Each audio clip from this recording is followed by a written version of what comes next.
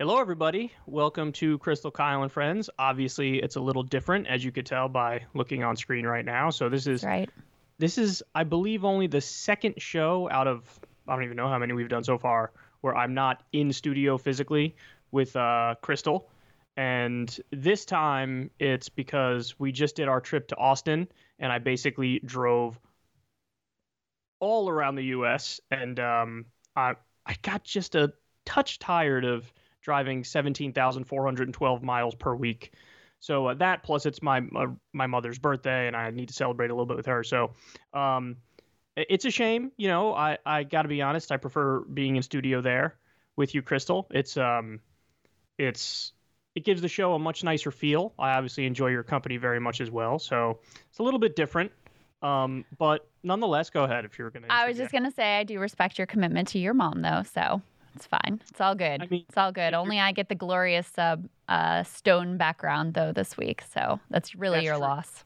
But I have the beautiful map behind me, and it's multicolor, and so, listen, I'm not saying we should do a poll on it, but I sort of might edge out the stone just a touch. But yeah, so anyway, we still have a great show for everybody. I'm pretty excited about our show today. We will have Hasan Piker coming on, and he is just a colossal left-wing Twitch streamer, and I've had the pleasure of watching him sort of evolve and grow, and from when he started doing it to where he is now, it's been incredible to watch. But there's also quite a bit of stuff going on in the world that Crystal and I have an eye for that we wanted to discuss with you folks, for you folks. So Andrew Yang, we just got the news the other night that Andrew Yang apparently was told by Dave Chappelle, his campaign was told by Dave Chappelle, hey, I'm willing to do free comedy shows for you in order to try to get out the vote. Now, regardless of what you think of Dave Chappelle, and I happen to like him and I think he's awesome, but he is one of the top comedians in the world, if not the top comedian in the world. The guy's sort of a living legend with how Chappelle Show went and how he sort of walked out on all this money and just went to Africa. And so he is phenomenally popular, out of this world popular. And apparently we heard that Andrew Yang's team basically said, no, he's too controversial.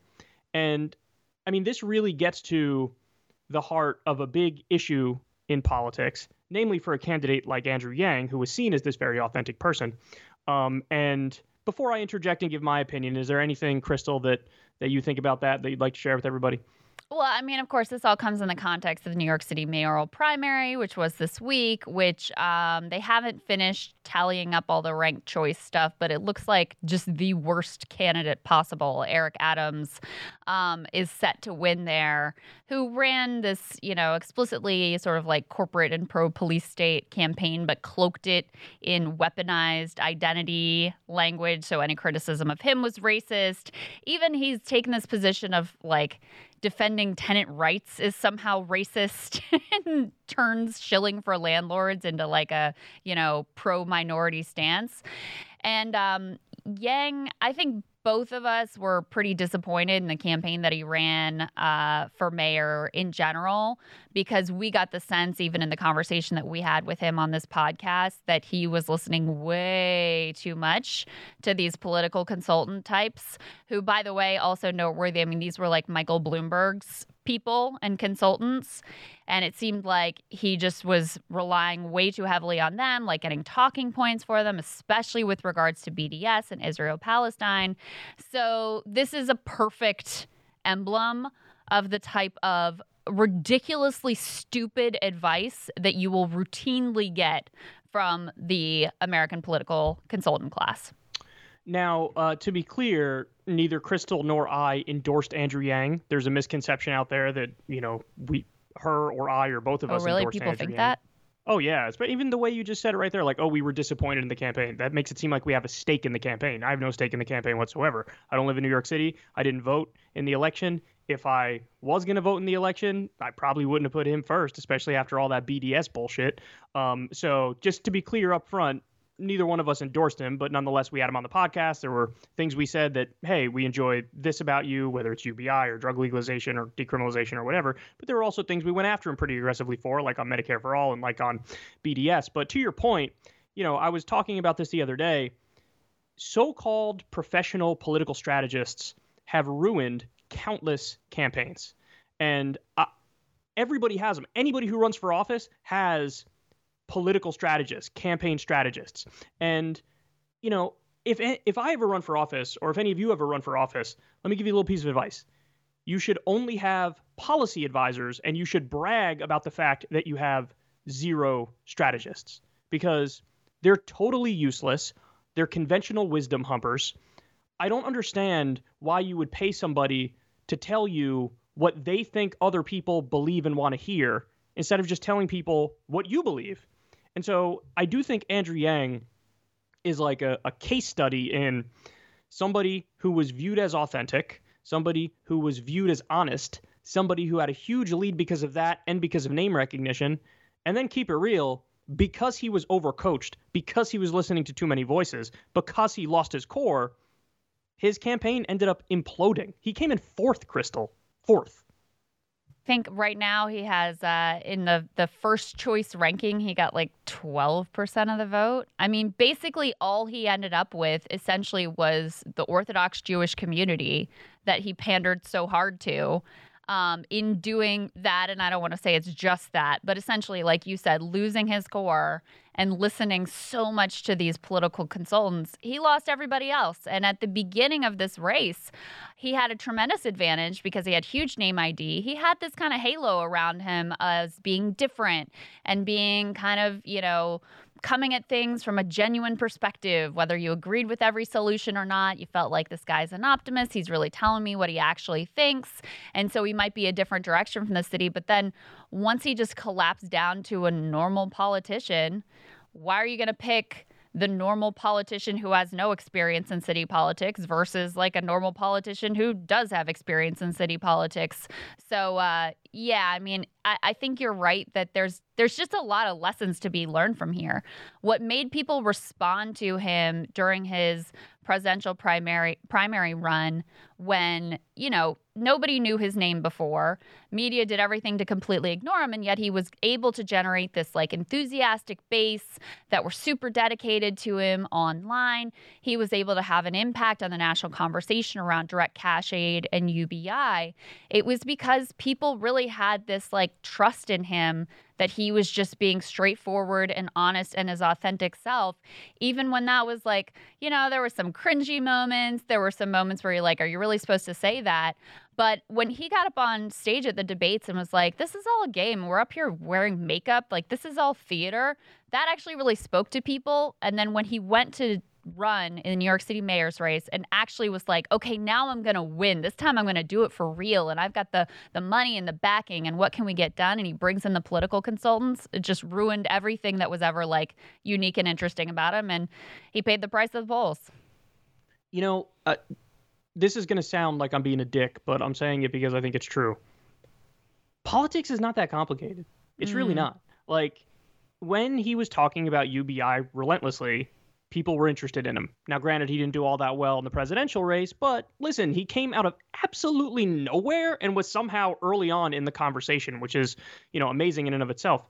But if he only talked about UBI the same way that he did when he was running for president, he probably would have held on to that lead and he probably would have won. Instead, he was overcoached. We went from UBI to like TikTok hype houses or something like that, to casinos, to a people's bank, which is an idea that actually is a good idea, but to, in the final days of the campaign, there was the story about he was saying things about homeless people that were really cringeworthy. And then he like sort of doubled down on those comments on homeless people. And one of the things that he liked doing throughout the campaign is just like going to random bodegas and random restaurants in New York City, and he'd eat something and then he'd do sort of like an advertisement for the various restaurants. And I mean, honestly, I do think that the biggest mess up was around BDS and was around the issue of Israel. I mean, he early on, everybody knew his position on circumcision. He basically said, listen, I'm against circumcision. I think it's genital mutilation. But hey, whatever, I'm in favor of everybody's freedom of choice to do whatever they want to do. However, this is what I think it is. I don't think circumcision is a good idea. And then you did get the sense, and you brought this up to space, Crystal, that like everything that happened after that was just like a sad attempt to try to make up for the fact that he offended the ultra-Orthodox Jewish community. And so that's why you got these like super hardcore far right-wing pro-Israeli statements. And even when they were, bombing women and children in Gaza, he like came out in favor of the Israeli government. And it all smelled so gross. It smelled so inauthentic. It smelled so overcoached. And eventually people saw through it. And the saddest part of it all, the psychopath ended up winning, And by the way, before we get off this topic, I do want to ask you, what do you make of this narrative that, everybody seems to think that the race was solely over policing now? What do you make of that narrative? I think that's really simplistic. Look, I do think crime was an issue. If there's rising crime in the city, it's a real quality of life and safety issue. And I think that people genuinely do care about that. And I think you have to speak to that in a way that's direct and not like high level and theoretical and philosophical, et cetera, et cetera. But look, Eric Adams knew what lane he wanted to run in. He relentlessly ran in that lane. He weaponized identity and race in a way that, frankly, the mainstream Democratic Party has made themselves vulnerable to by embracing that rhetoric without any additional content or any class content around it. So you can have a guy who's coming in and literally making the case for landlords and couching that in the language of anti-racism. And that's landing with a certain percentage. But also, it's not like the left even really had a candidate in this race, right? The left shot themselves in the face 5 different ways in this campaign to where the final last hope of the quote unquote left was Maya Wiley, who's known for like going on MSNBC and trashing Bernie Sanders. She's such a great denizen of the left. So first you had Diane Morales, who's essentially exposed as a fraud. I mean, she was a Andrew Cuomo voter over Cynthia Nixon. She was a big charter school supporter, and she clearly decided to run as a left-wing candidate because she thought that was a lane that was available. Then her staff tries to unionize, and they end up marching on her campaign. So that just sort of like, completely imploded. You had Scott Stringer. Fake allegations, yeah. Yeah, so you have Scott Stringer, who is another like Hillary Clinton progressive, certainly not any representative of the Bernie left, but way better, let's be clear, than Eric Adams. And also on a personal note, when I ran for Congress back in 2010, on a personal level, he was very, very nice and kind to me at a time when not a lot of Democrats were particularly nice and kind to me. So I appreciate that on a personal level. Woman comes out, makes accusations against him of sexual harassment, sexual assault, accusations that now we learn she took to the New York Times. The New York Times could not corroborate and so did not run the story. She just goes ahead and does a press conference. The left, like organizations like Working Families Party and people like Jamal Bowman and other like left leaders, without doing any due diligence, just accept these claims at face value. Always. It's right. And like now they get played like a fiddle. After the fact, Ryan Grimm does the reporting when it's already too late. Not that long later, like a week later, he does the reporting saying there's this hole in the story, there's that hole in the story, there's this other inconsistency. We talked to the friends, we talked about to the people around him. And does anyone know for sure what happened here? No. But does it line up more closely with Scott Stringer's side of the story than hers? Yes. And the context here is important, too, because this was at a time when Stringer was rising in the polls. It wasn't Eric Adams who was surging then to challenge Yang. It was Scott Stringer. Progressives were coalescing around him. He was rising in the polls. These allegations, which appear to potentially, maybe probably, be completely phony, completely derailed him. So then the last best hope is Maya Wiley. AOC endorses her. There's an attempt at the very end. She did outperform expectations and is in second in the first choice ranking. There's a very small outside chance that she could overcome Eric Adams, but looks highly unlikely. So I think this idea that it was just narrowly about crime and it was a rejection of the left and all of that is silly, especially when you look upstate. You see at Buffalo, they just elected a socialist mayor. When you look down at Philadelphia, Larry Krasner, who's one of the top reformers, police reformers, and in the entire country, they thought they were going to be able to take him out. The police union backed a challenger to him, and he not only won, but dominated that race. So I just think I don't want to say that there's nothing to the narrative because I do think that crime ranks pretty high for New York City voters right now, and that's what they told pollsters. But to just say, oh, this is a rebuke of the left and this is about crime is just silly and simplistic. Yeah, I mean, and I also just sort of reject this notion that the left is soft on crime. I mean, that's such like a caricature. So, yeah. The way I would discuss it is when it comes to things that I don't think should be crimes, yeah, I'm going to be soft on those because they shouldn't be crimes. So, like, all nonviolent drug offenses, are you kidding me? Free every single nonviolent drug offender in the country, legalize, tax, and regulate drugs, at the very least, decriminalize drugs. The whole point is, I don't think that's a crime, so it shouldn't be punished.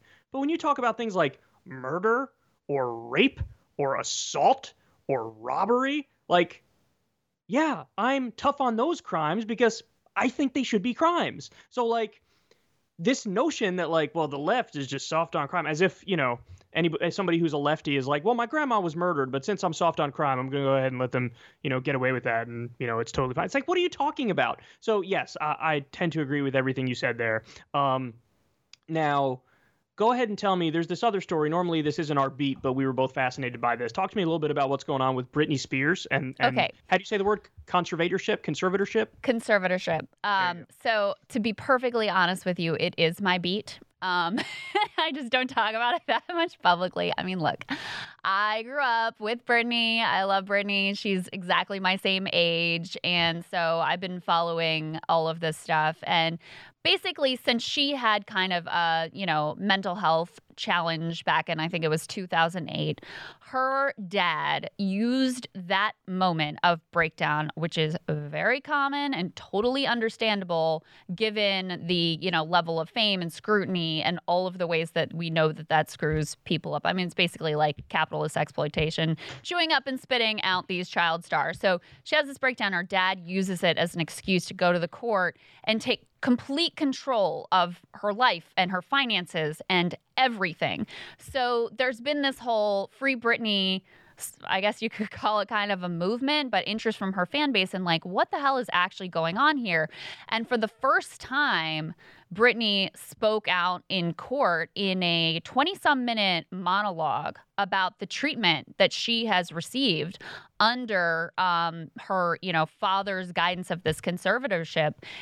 It's truly horrific. I mean, I think it's worse even than the sort of worst case scenario of what we expected. She's really been kept as like a prisoner, forced to work when she didn't want to.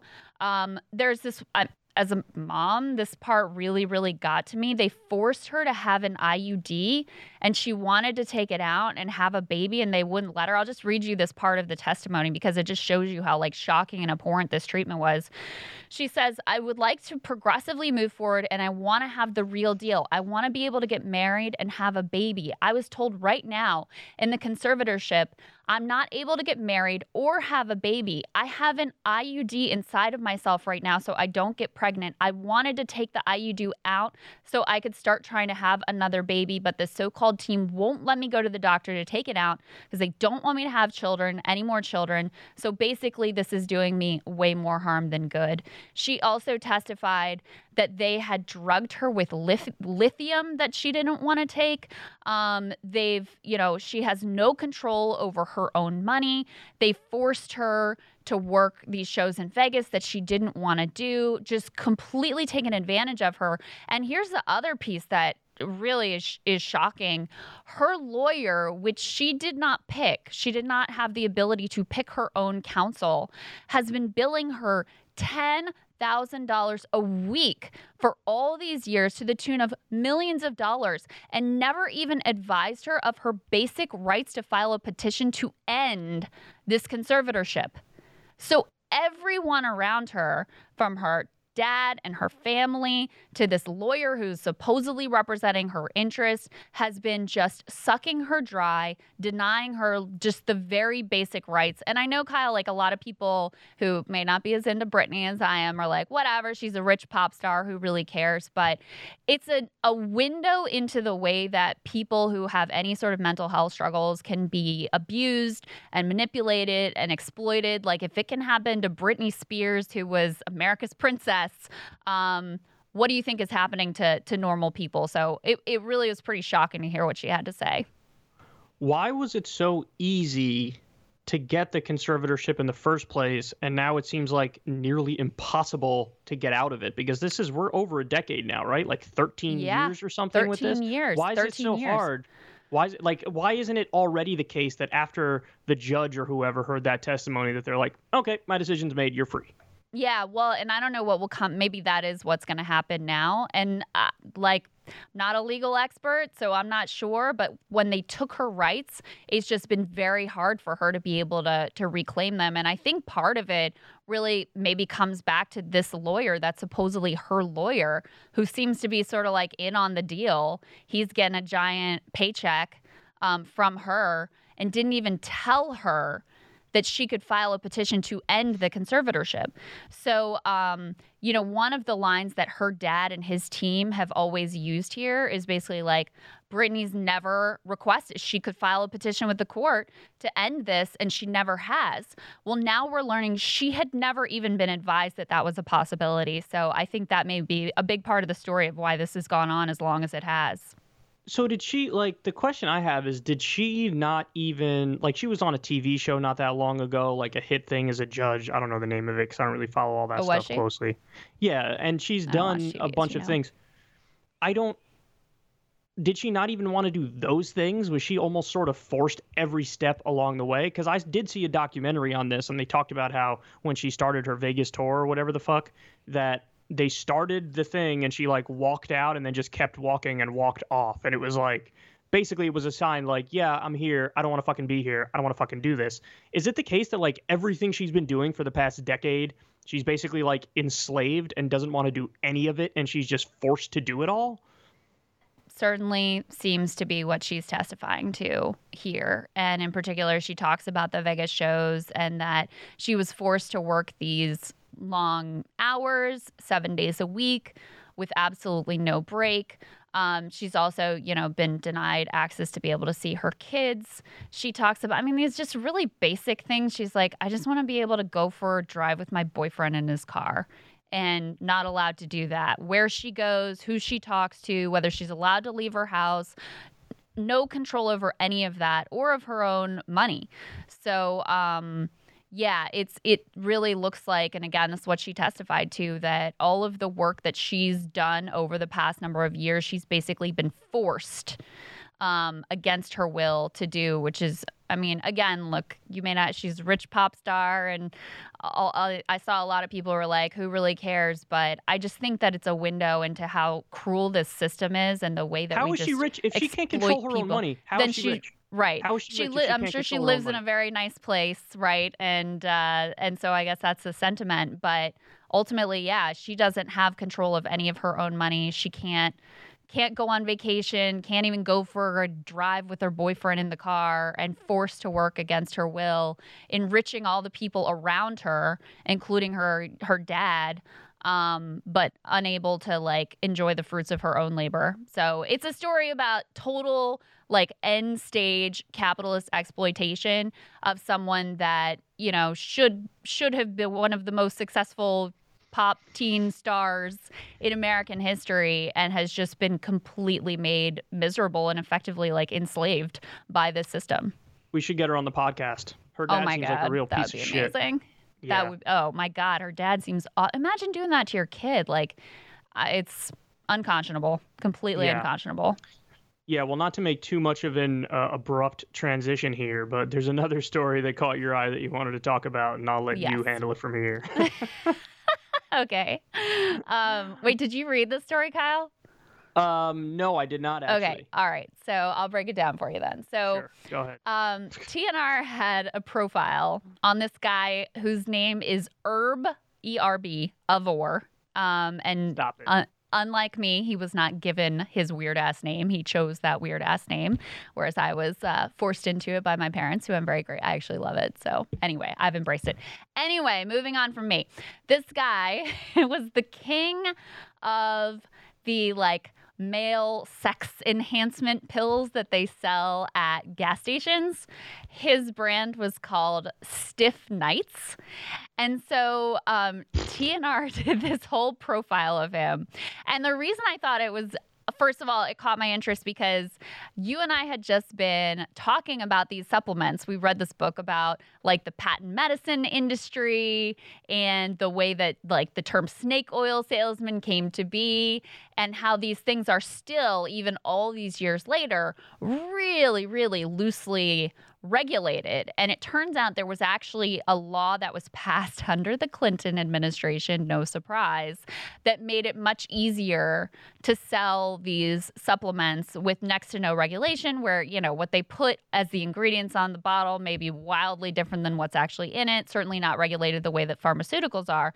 So coming into this story about this dude and his male sex enhancement pill empire, what I was kind of expecting was that it would be about what a charlatan he was, how the pills had absolutely no efficacy, like they don't work at all. It's all just, you know, a bunch of useless junk in the pills. But it actually, and that's why, you know, the government came after him, is because it doesn't work whatsoever. But it actually was the opposite. In fact, I think my reading of it is if the pills were useless and didn't work, he actually would have been fine. The problem was that the pills actually had some ingredient in it that was an analog to the active ingredient of Viagra or Cialis. Yeah. So they actually really worked. And the government shut him down because if you have our actual pharmaceuticals in the pills, well, then you have to be properly regulated as a pharmaceutical. So they shut it all down. But this guy's such a character. He truly has a burning, lifelong passion to find some kind of natural herb that will give men erections. Like, this is his life mission.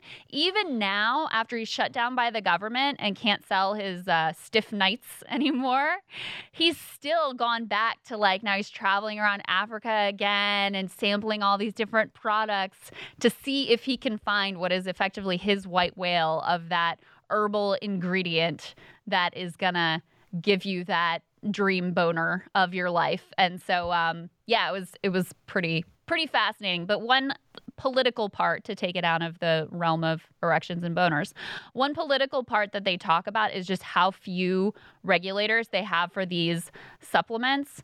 So it's like, you know, the number of thousands of, I'm trying to find, here we go. The number of thousands of products that come through and how few regulators they have to actually evaluate them is insane. So while you talk, I'll find those numbers because they're in here. Yeah. Okay. So the first point is, I feel bad for this guy because the way that you get obsessed with that issue is to have the limpest dick in the world. So There's he claims he doesn't have a problem. My by the way. ass cheeks, he doesn't have a problem. I'm just putting it out there. His disclaimer, he says he has no issues. Go ahead. Not buying it. The dude hasn't had a boner since 1972. That's why he keeps looking. I'm serious. That's why he keeps looking. Who the fuck else would be like, I have a real passion. He wants to help people. He's got a passion for helping people, Kyle. I believe him. Oh, please. There already is a thing out there that works for that. But I want to find a different one. But he doesn't trust Big Pharma. That's the thing, is he doesn't trust Big Pharma. So that's where the passion comes from. Anyway, go ahead. Yes, there's a lot of stuff to say about this. So you brought up a book that we both read called The Attention Merchants. And in this book, there's a guy by the name of Samuel Hopkins Adams. And he looked at what was basically the early advertising industry. And there were endless wall-to-wall fake medicine supplements being sold. Now, at the time, people didn't really realize or know that these were fake supplements, so people would buy this stuff, and it was a multi-billion-dollar industry. Guys, it was so ridiculous that some people, and I'm not kidding about this, they would sell immortality pills. They would say, if you take this, you will live forever. And totally unregulated, insane, wild west type stuff. So there was this guy who was effectively an investigative journalist, muckraker. I think that's what they called him, muckraker. And he brought down this entire fake medicine industry. And he did it because he did a series of 11 exposés where he tested all of the things that they say are these amazing medicines. And basically, none of them worked. And in fact, when he tested them on like pigs or something, he gave the pigs anthrax and then gave them the immortality pills, and the immortality pills were supposed to make it so that wouldn't affect them. They died in like a day. Like, some people who took the pills actually died faster than the ones that didn't, because the stuff that was in the pills were horrendous and terrible, and he was able to prove all this stuff. So this guy was able to bring down an entire industry, but the media at the time was effectively siding with the fake medicine industry because they were the people who paid the media because they had ads in the papers at the time. So you go back and you hear about this and you're like, this is fucking crazy. This guy's a hero. His name is Samuel Hopkins Adams. He's a hero. We never learn about him. We never hear about him. And effectively, what you're talking about right now, Crystal, is a similar type thing where we have a guy who actually came up with something that works, but it was like Big Pharma and the government in collusion sort of push this thing down and banned it because it might cut into the profits of Big Pharma. So in some ways, it's like the opposite thing as what happened with the attention merchants. But to be clear, the overwhelming majority of these unregulated supplements are complete and utter horseshit. And so this is a rare example of one that actually worked and one that was good. But, you know, I think if you do have the numbers pulled up now on how few regulators there are and the stuff that's found. Yeah, I do. So yeah, just 29 workers track 80,000 supplement products. Another 22 import investigators check just 0.16% of the 275 million packages entering each year. Their best guess is that 24,723,000 packages of illicit pharmaceuticals slipped through. And here's the other thing about some of what they're putting in these pills. Because again, it is kind of the opposite thing. I think if the pills just didn't work, they couldn't actually crack down on it. It would be legal. And that's in part because of the Clinton administration. They put the burden of proof on the FDA, and you can use this language that, you know, is very sort of like, as long as the language is general and weaselly enough, you can essentially get away with selling the pills that just don't work. The problem was that your immune system, that's what they say. Instead of saying this will prevent you from getting X, Y, or Z, they say it boosts your immune system. Right. Well, and that's why they call these like male enhancement or sex enhancement or something rather than like directly saying that this is going to treat ED, right? But yeah, so they say in this piece, the ingredient listings on the labels are so much garbage. One sex enhancement pill brand seized by the FDA had 31 times the prescription dose of tadalafil, I think is how you say it, the active ingredient in Cialis, and it had an antidepressant. Others had cocktails of as many as 6 different unapproved drugs or analogs.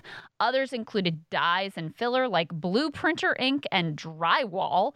And dietary supplements have been found to contain boric acid, floor wax, and rat poison. So you really have no idea what the hell you're getting here. It's interesting that because it worked and because it actually had drugs in it, that was what allowed them to crack down more easily. Yeah, this is the same thing. There was a study that came out from the New York Attorney General, I believe. It was like probably in like 2015 or something like that. I remember covering it on Secular Talk. And they basically took these supplements, read the labels, and then tested what was actually in the pills. And in almost every single case, the thing that it said on the label wasn't in the pills. So it was like rice powder and all sorts of stuff. And the funny thing is, it's like even if the things had in the pills what it says on the bottle, even then a lot of this stuff doesn't work because there aren't efficient studies on the things that they say work. So even if it did have the stuff in there, it's an open question as to whether or not the stuff is going to work for what they pretend it works for. But it didn't even have the stuff in there. It had like rice powder and soy and like other shit. And this is what happens when you have a totally unregulated marketplace. You know, like this is what ends up happening is that these people are totally unscrupulous and they're just trying to make a buck and make it as quickly as possible and as cheaply as possible. And so in the overwhelming majority of cases, you're getting shit that doesn't work. It's very rare you find something that actually works. Yeah. Yeah. I was actually thinking about the supplement stuff when you were talking to Rogan in your podcast too, because he was telling you like you should supplement with this or that. And he's big into that whole thing. Like, is there any way to know that this particular brand or this particular supplement actually has the shit that it's supposed to? Is there any way to know? Yeah, so like third-party testing, basically. You get an independent group to test it, and you know you pay them, so they're beholden to you and your interests. So you get a third-party group to test it, and also it is possible to get like pharmaceutical grade supplements, but they just have to actually be pharmaceutical grade supplements. And the reason why those are better is because pharmaceutical grade is regulated and tested. So, listen, we're not fans of big pharma over here, but I've said it a million times. Just because big pharma is corrupt and big pharma has bought the government and big pharma is terrible doesn't mean that antibiotics don't work, and doesn't mean that if you pop a Percocet after you get a surgery on your elbow that you're not going to feel better. You're going to fucking feel better.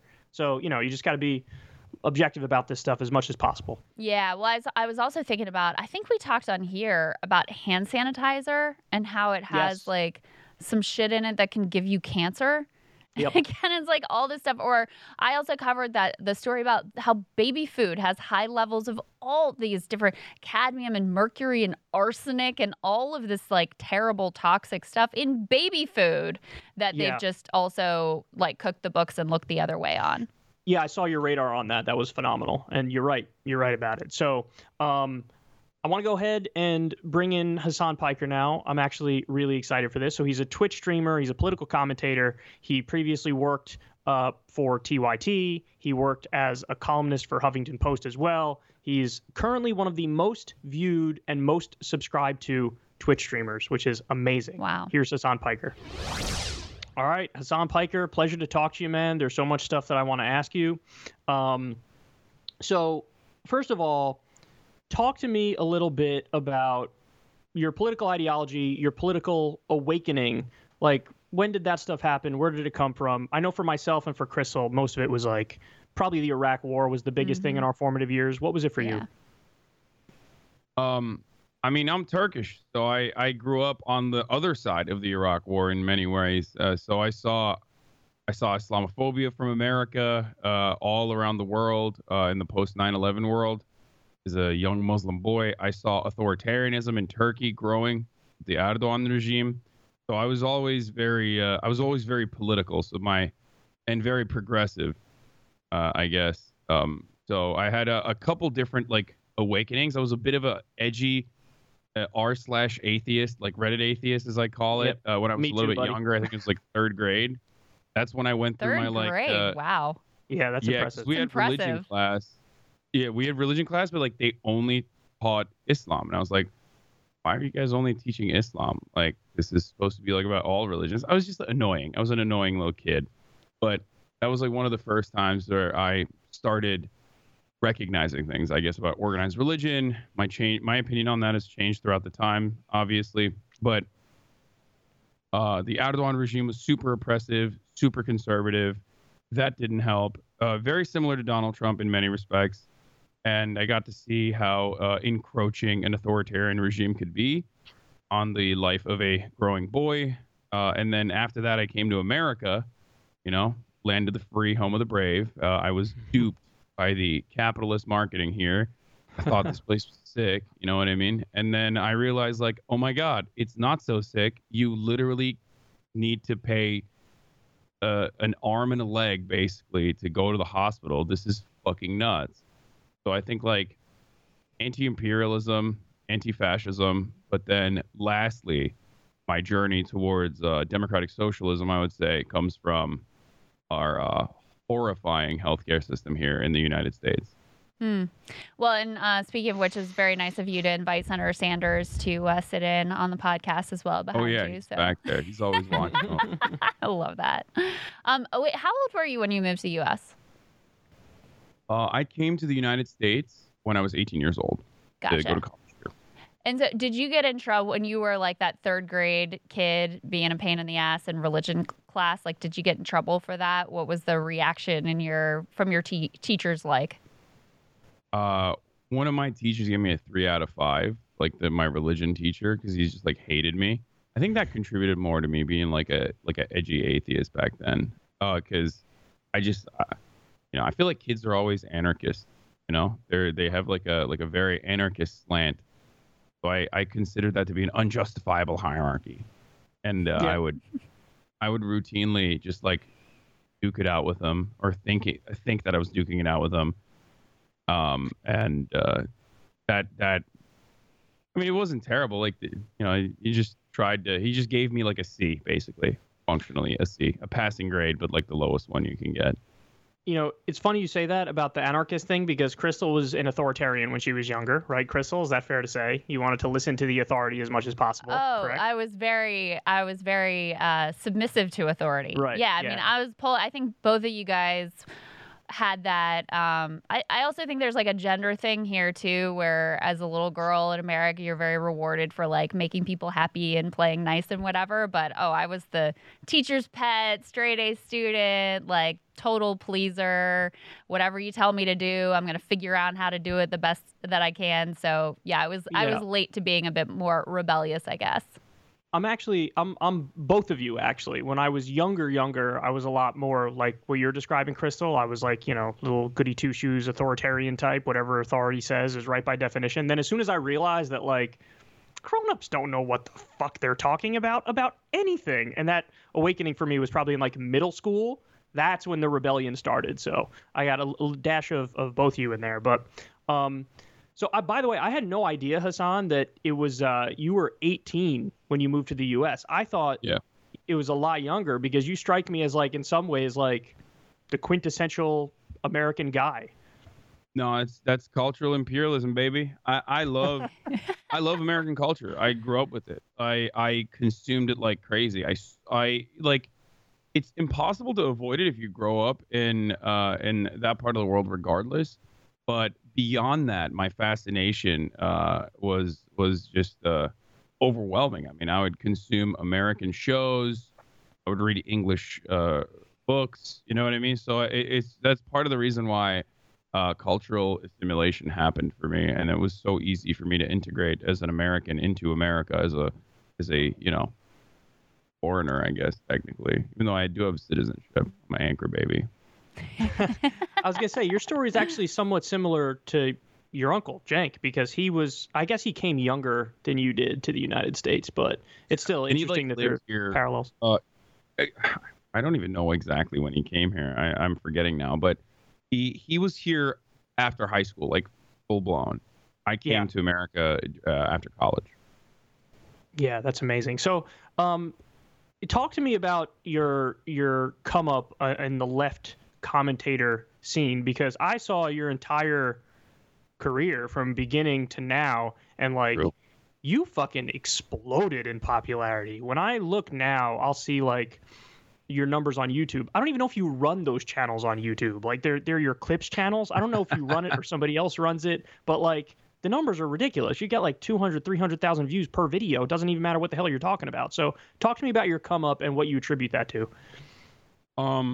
So first and foremost, a lot of the channels that you see, I only have one channel on YouTube. One like full blown channel that I have is the verified one. It's the Hasanabi channel, right? YouTube.com/Hasanabi. Hopefully one day we'll reach 1 million subs. 690,000, I think, right now. But that is a channel that you probably see where I post like my I have two editors. Like we post political commentary for the most part there, but then there is what I like to call the Hasanabi Clips Industrial Complex. Yes, where exactly. where I have fan-made clip account because I'm streaming for sometimes 12 hours a day. Right. There's no way that any human being could just like sit through 12 hours of content and like find the best parts and like cut it appropriately and repackage it and repurpose it and make videos. So there are fan run accounts all over YouTube, all over TikTok, everywhere for that matter. And they basically just clip stuff, post it. I am very open about like not caring about IP. I tell them go off Kings. I don't care. Do your thing. And I believe they make a pretty solid amount of money. I mean, I have clip channels that it clips my original channel with some clips sometimes. They're so quick too. Like they will literally pump out a clip immediately as soon as I'm done talking about a subject, like while the stream is still going on. And yeah, some of them have like hundreds of thousands of subs and get views like, 200,000, 500,000, million. Like it's crazy. Wow, you're a job creator. Congratulations. I mean, literally. But the way I see it is like, it's mutually beneficial. Yeah, spreading your stuff. Sure. Yeah. It comes from It comes from just not wanting to like have any sort of like protective attitude over IP. Like, if these people want to make money off of it, like go ahead. I don't care. As long as you don't make me look like an asshole, I'm fine with it.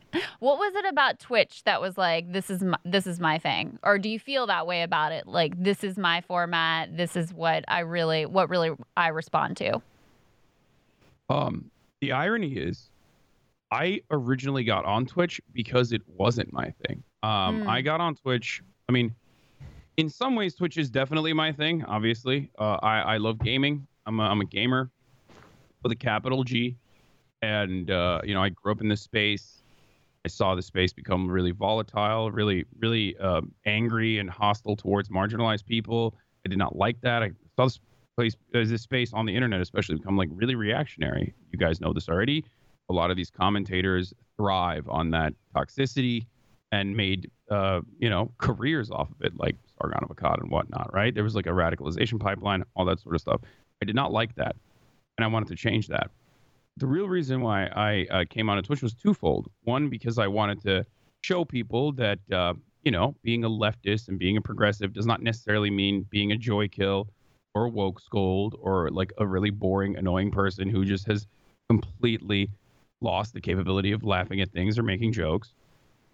And also on top of that, I wanted to get better at public speaking. I was at the Young Turks. All of my videos were in front of a green screen and also pre-written. I wrote all of my scripts and I would read a teleprompter. And I was absolutely terrible at speaking off the cuff. Like, I had these ideas, but I was having a really hard time communicating them. I was like, if I go on Twitch and I live stream for an extended period of time, no matter what happens, after a long enough time has passed, I will get better at being able to elaborate and carefully construct my arguments and talk to a larger audience. Do you think it was just a matter of like you needed the practice, or do you think it was a confidence thing? What do you think it was? That's really fascinating to me, is that you like identified this weakness and you're like, I'm going to workshop it over here. And then the over here workshop turned into the thing. Yeah. So I wanted a community for myself. And unfortunately, when I was working at TYT, like I didn't have a community for myself. I was still working at TYT. So everything I did was for TYT. And I was having a hard time to just go to a place every day and, gather the troops, I guess, and be able to have back and forth conversations with members. So that's certainly something I was looking for, and Twitch definitely provided that for me. I wasn't able to do that at the Young Turks. I was just the Young Turks is Hasan. I had a show. I worked really hard at it, but ultimately they could just like turn around and be like, hey, you're going to now make this person also be on the show. Like, nothing was mine. You know what I mean? And I felt that yeah, called alienation from my labor. Yeah, you and I have something in common, because when I first started doing this full time, like late 2012, listen, when you start out doing this, or when you start out doing like comedy, for example, no, you never have like an identity of your own, a presentation style of your own. You're always like sort of semi-copying people who are successful in the field before you. And so one of the early on criticisms that I got, where there was definitely a big grain of truth in it, is that like Kyle's just a knockoff of like Cenk Uygur, or Kyle's just a knockoff of like Bill Maher. Gross, I know. But like, I'm talking more presentation style more necessarily than the substance. And, I was sort of sensitive to that early on. Eventually, I sort of outgrew whatever thing I was subconsciously holding on to in terms of presentation style. But I was sensitive to the criticism. Were you sensitive to that's just Cenk's nephew? Were you sensitive to that criticism as well, or no? Oh, hell yeah, dude. I mean, now I don't care, because, my work speaks for itself. Now you're not Cenk's nephew anymore. People don't say that about you anymore. Now you're your own person, Yeah, people still try to say it, but it's pretty funny when they try to say it. I'm like, right, okay. Yeah. Like, oh, Cenk made you, like, or you're Cenk's nephew. It's like, all right. Okay, yeah. But that's the thing. He actually didn't. Like, you outgrew whatever the training wheels were, because when you went to Twitch, like you said, it was all your own, and that's where you exploded. Yeah. I needed like, look, I love Cenk. I think he is maybe too good for his own good. You know what I mean? He has a worldview. He's hard-headed, but I think ultimately he means well, right? But under the Young Turks, like, I had all of these grand ideas that I constantly wanted to do, and it would just get shot down. Or sometimes when I did stuff, it was just like, yeah, that's not yours. We're gonna do whatever we want with that, and that's what happens when you work for someone else. Yeah, that's what happens. And no matter what I did, yeah, I definitely still had a chip on my shoulder about like everything I'm doing was a consequence of like Cenk allowing me to do it, or I got there because I was Cenk's nephew. So in a big way, like me branching out on my own was one of the best things that I could have ever done, because it proved to everyone with eyes that no, I definitely did deserve to be in that position, and I worked very hard to be in that position behind the scenes, and that I could thrive on my own as well. So it's gone now. I don't really care about it anymore because, again, my work speaks for itself, and I'm very confident about it. But back then, I certainly was worried that people were just constantly like, "Oh, dude, this is Cenk's nephew." What does your brain feel like after a 12-hour Twitch stream? Oh, it's crazy. I mean, honestly, I just shut off completely. Like, I'm so on for the 10 hours, 12 hours that I'm live, and I'm looking at 30,000, 40,000 people are like speaking at me nonstop while I'm live. So like, I have a back and forth conversation with them. There's like things going on. People want me to explain concepts to them, doing all that. So when all of that is shut off, it's like a moment of tranquility where I just feel like I can take a breath, and it feels my brain literally shuts off. Like, people will try to talk to me right after I stream, like right after I'm done streaming. Like, my mom will just like literally tell me about her day or just like some other stuff, and I'm just like, I cannot. This is not.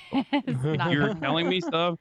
It is not going to my brain. This does not compute. Yeah. Do you take anything to like stay up during that? Like, are you drinking coffee? Are you taking anything? I'd be high as balls on Adderall, son. I would be so high off my ass cheeks. No, I live off of a steady diet of nicotine gum and also coffee. Like, I'm just cracked out on coffee and nicotine all the time. Yeah, like I said, I'd be doing Adderall like nobody's business. So let's talk a little bit about like left media in general. And I mean the broad umbrella. So I'm talking about both streamers like yourself and Vosh, or people who do more like shows like a David Pakman or myself or Crystal. What are your criticisms of it? Because in my mind, I feel like one of the biggest problems for left independent new media is that a lot of the people have become too big for our own good. And so we've become like our own reality stars. And the content about us personally actually sometimes does a lot better than the content on specific policy issues. Is that a criticism that you share, or what are your criticisms of left new media? No, I 100% agree with that. I stay out of like all the fucking Jimmy Dore drama or whatever the fuck's going on at any given moment. Like, people will always come in and they're like, dude, what do you think about this? I'm like, no. Yeah, I feel the same way. Yeah, shut the fuck up. Like, I look, we're I all would much rather there. Yeah, I would much rather talk about, like literally using a pocket pussy than that. Which I do. I talk about a variety of different things. I just don't think that like leftist content creator drama is productive or interesting. I think it's like extremely nerdy, and it's one way that like people can still feel as though they're consuming political content while actually they're just like consuming drama content. So that's I would rather just do like, I would literally rather just watch 90 Day Fiance, which I do. Yeah, then at least you're being like honest about what you're doing with your time, how you're spending your time. So I think it's just more compelling. It's just more interesting. No? Yeah, the personalities are more interesting, all of that. I mean, so you'll just literally tell your audience, like, I'm not wading into this, because I think I didn't come up in quite, the same way that you guys did. So I don't have quite the same like personal relationships with some of the personalities involved. So I think I get a little bit less pressure to like weigh in on this thing, weigh in on that thing.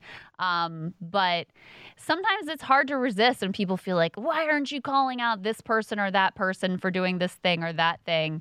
Like, do you ever feel pressured in that way, or do you just tell your audience, no, I don't give a fuck, I'm not weighing in, we're going to talk about other things? No, people try to pressure me about that stuff all the time. I think it's there is a feeling there's a feeling I have from the many years that I've been doing this, where I think that like a lot of people thrive on feeling like they're the puppet master. You know what I mean? Because like there's so much interaction with the audience, the content creator itself, than ever before. So they feel as though like they can manufacture the interaction themselves.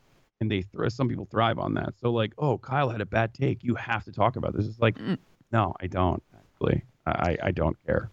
And they do that as well, and that's like beyond the drama. I think that's just like, why won't you address this?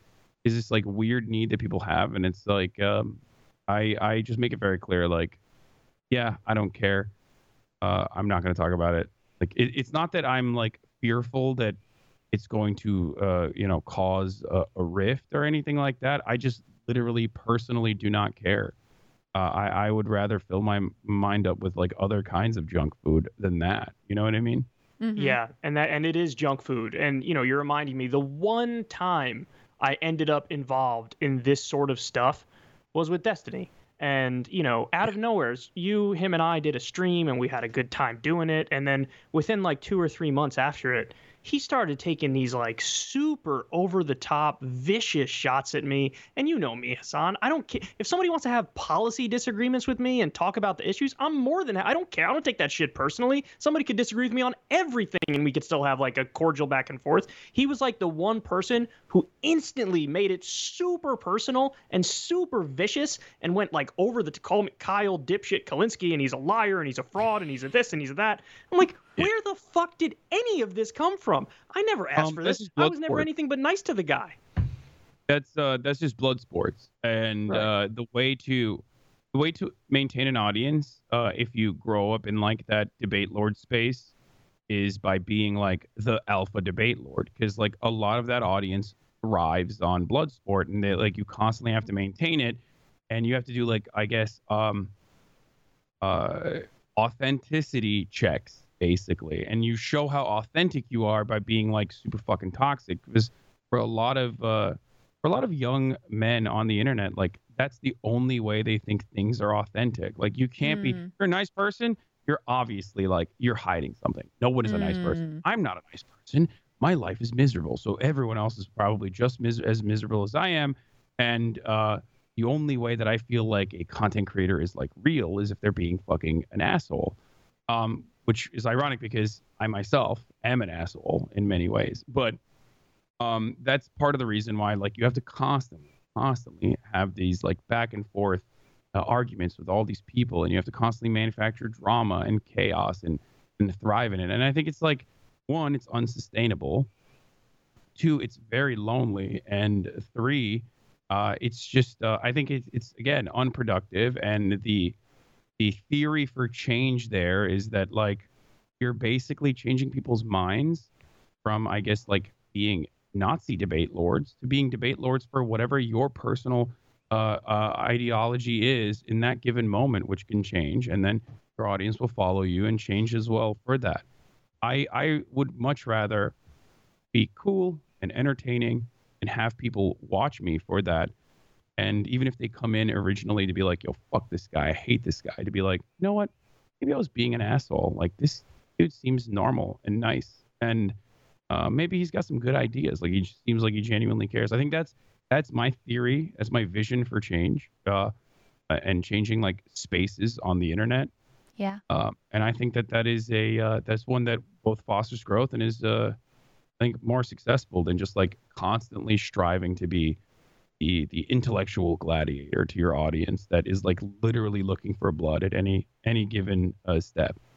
I think that's actually a very insightful comment. Where do you think that instinct and desire comes from among the audiences that are looking for that like blood sport and who can be the king of the assholes?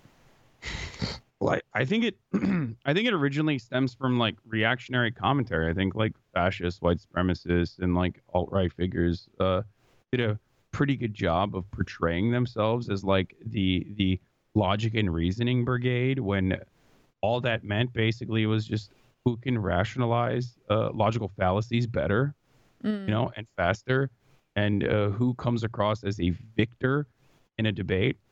So you think they sort of like created that demand versus there being like an organic demand there among the audience that then they met the need of? I think there is an organic demand as well, certainly. I mean, people want to see their team win. It's basically like, it's like WWE, but for nerds, for debate club nerds. Yeah, so there definitely was an audience for it too. Don't get me wrong. I want people to get out of that mindset though, and that expectation. I don't think it's good. Yeah, I agree with you, and I'm not anti-conflict full stop. I just think the conflict needs to have context and perspective and the proper targets. So like when I used to watch Noam Chomsky lectures when I was younger, you go on YouTube and watch this hour-long thing. He's the only guy who makes monotone sound good. And like, who's he going after? He's going after the military-industrial complex, and he's going after Wall Street, and he's going after billionaires, and he's breaking down the way the system works. And it's like, yes, this is all substantive. But when, you see left commentators going after other left commentators, it's like, what are you guys doing? Like, have you lost all context and perspective as to what matters here? I think it's I 100% agree with you. I think it's partially because it comes from a place of powerlessness. Because like it's in a way no different than the targeting campaigns that we see, that we've seen a lot more of under the Obama era and the Trump era as well, where like people would just be like, this unique individual right here, this individual right here has done an individual racist act. And some of those are incredibly warranted, right? But there are ones where it's just like absolutely ridiculous. And people hyper focus on those individual acts of aggression because they feel powerless in the face of these unshakable systems that have been created specifically for upholding and continuing capitalism in the way that it exists. So you can't focus on the structural inequalities. You can't change that. That is like far too comprehensive and virtually impossible. Like what, we're gonna fucking vote for Joe Biden to like, defeat racism? That's not gonna happen, right? Don't boo, vote, Hasan. Yeah. So people will then focus their efforts on where they can make change, and where they can make change is, fucking brands that will concede to people that are upset about a microaggression, or brands that, right, or the Colbert show said something that's like anti-Asian or whatever, and like creating these sorts of campaigns feels good because one, you show everybody else that like you're on the right side. Your team is, and two, you feel like your team is winning. You're making like somewhat tangible change that you can immediately identify, and that's a lot more rewarding than failing to even take a piece of the police budget and reappropriate it to like social services and whatnot for the 10th year in a fucking row, and then have every Republican go, oh my God, look at the crime. Look at how much crime is happening right now. That's literally because of defund the police, as though we have successfully defunded the police anyway. You know what I mean? Right. Yeah. Crime and goes up everywhere. Yeah. Yeah. Like defund the police is the problem. Yeah. Even though we haven't defunded the police. So yeah. Yes, exactly.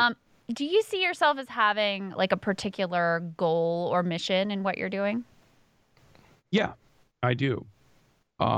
I want to entertain people, and I want to educate them, and I want to do agitative propaganda. I want people to recognize that a lot of the problems that they experience stem from the current economic organization of the economy.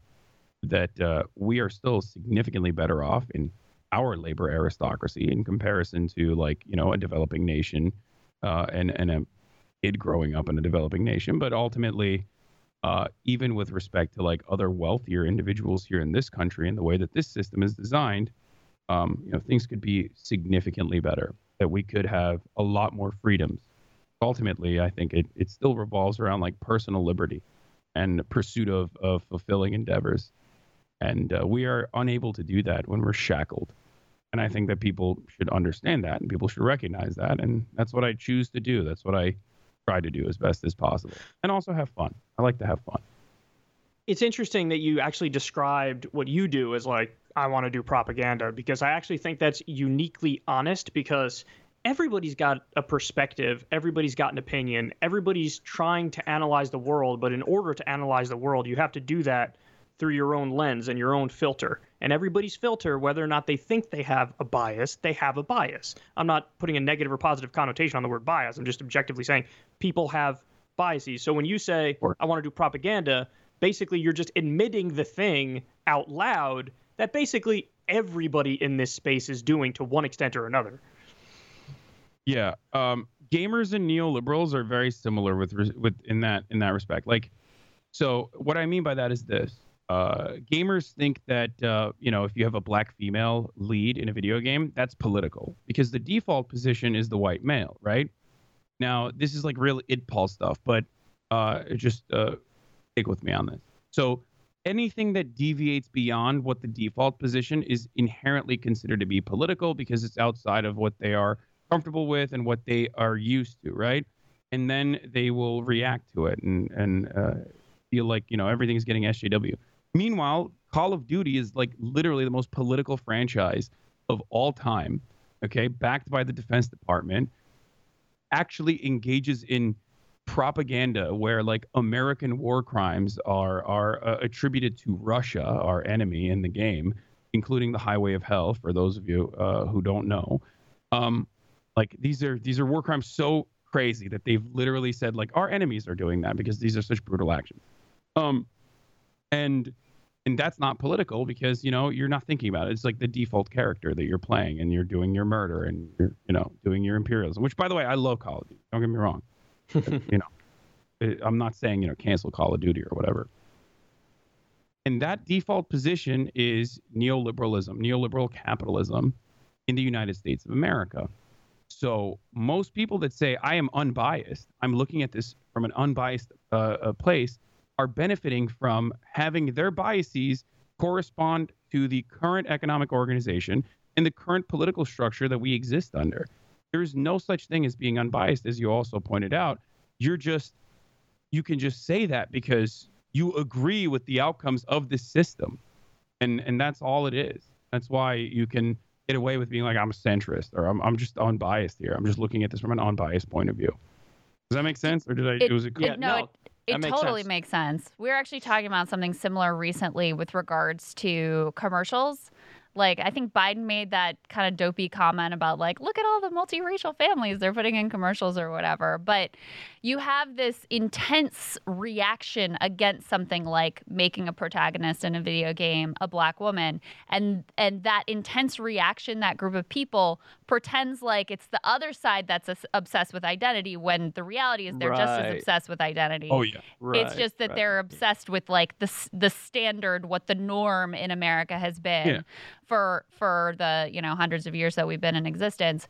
I was wondering, Hasan, do you think that because you didn't grow up in America, you're able more clearly to see sort of like that water, what the default position is, the water that we're all swimming in, that if you do grow up here, it's a little bit harder to separate yourself from the type of propaganda that we receive from the time that we're little kids?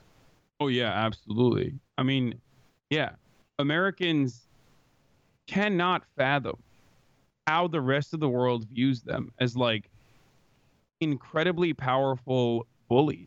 Like the perspective is so different here. It's wild. Like Go anywhere else, and there are studies to back this up as well. Like, who do you think? What was that study conducted recently, or they do it every year? It was like, who do you think is the most destabilizing power on the planet? And like, it's almost always the United States of America. It's literally always the U.S. Always by a mile. It's always the U.S. Yeah, because everybody knows, like, the United States is not the world police, or rather, they're the world police in the same way that, like, we or marginalized communities view the police as an occupying force.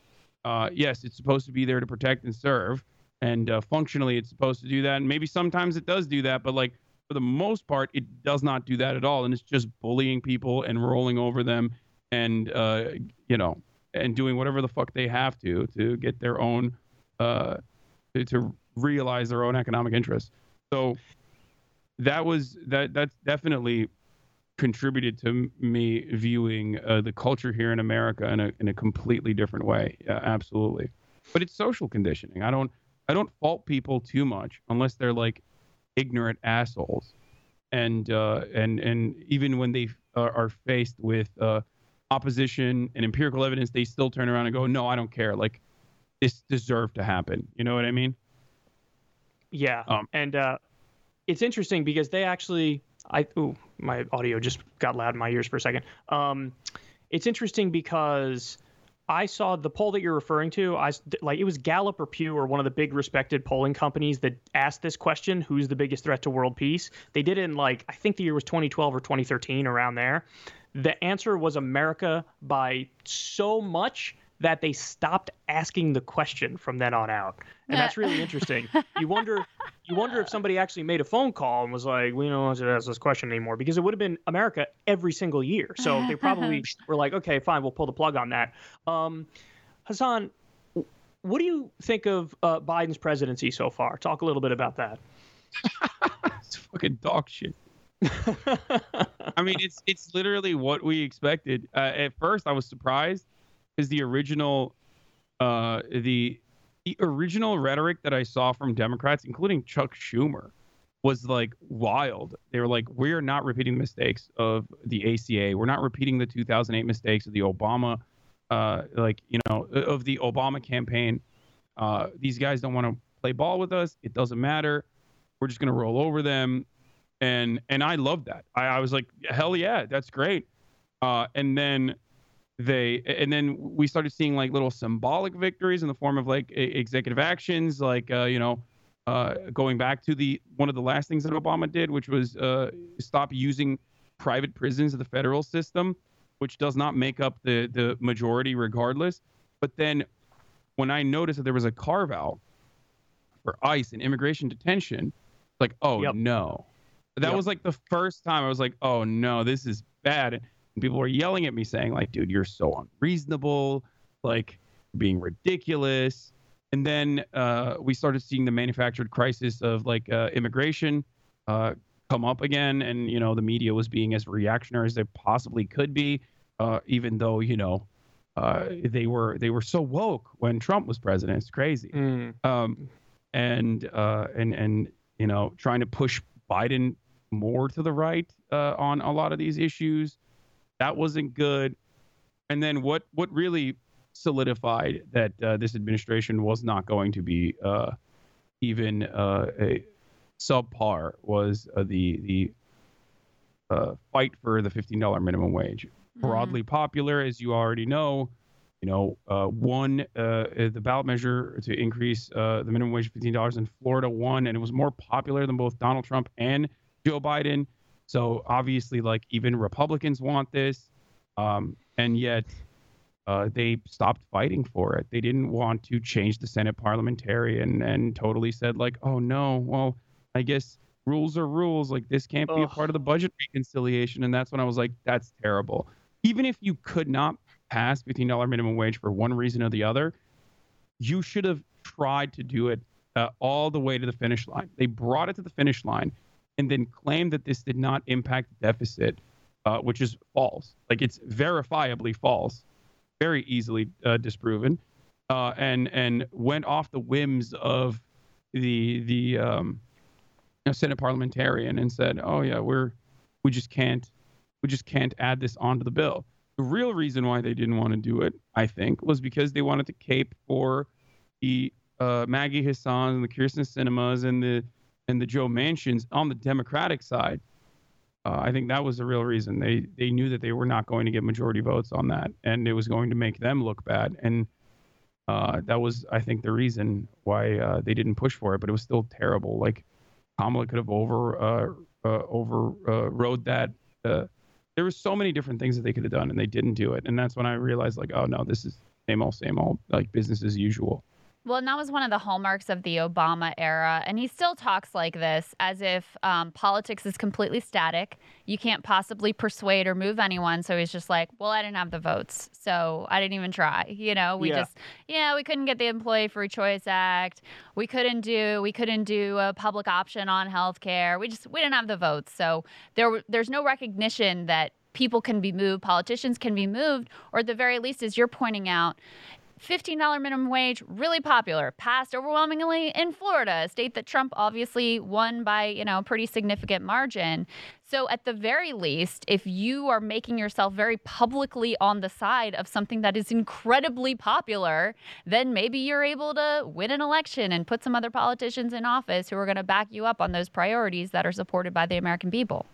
Yeah, no, I'm convinced the Democrats want to lose because like there are better ways of at least shaping the narrative that like Republicans are demons. Even if you don't care about like making positive change, why are you centering the conversation around Joe Manchin? Like, tell him to shut the fuck up, threaten him with like committee removals, right? And then reshift your effort, even if you know it's going to be a losing battle. Ultimately, refocus your efforts on the Republican Party and how they are obstructionist and how they don't want you to get $15 minimum wage. Like Trump's populism was, whether you like to admit it or not, very successful. And it literally changed, I think, a lot of these Republican hogs' minds on social safety nets. Or rather, it didn't change their minds, but they were already pretty positive on social safety nets. And they just, it was impossible to avoid in the media, that narrative. And yet we still somehow find our way to do it. Like Joe Manchin saying he doesn't want $15 minimum wage in Virginia is ridiculous when like the overwhelming majority of his constituents want it. So who are you working for? Well, we know who he's working for. Yeah. Fucking billionaires. But you know. You made a great point that I never thought of, which is they, if they're not going to do the policy, at the very least, they could just like message a lot better and talk about the stuff as if they're really for it, to actually get people to think they're really for it and then blame the Republicans. But you're right, they're not even doing that. And the grossest trick that I've seen is the media trick where they try to describe Joe as like the new FDR, and they try to like pat the left on the back as if like, you guys have real influence now. And then we just get none of the things that would make him the new FDR and would make it so the left has influence. And that's like super disingenuous to me. And it's so sad that like people get this totally, incorrect picture of what's actually happening.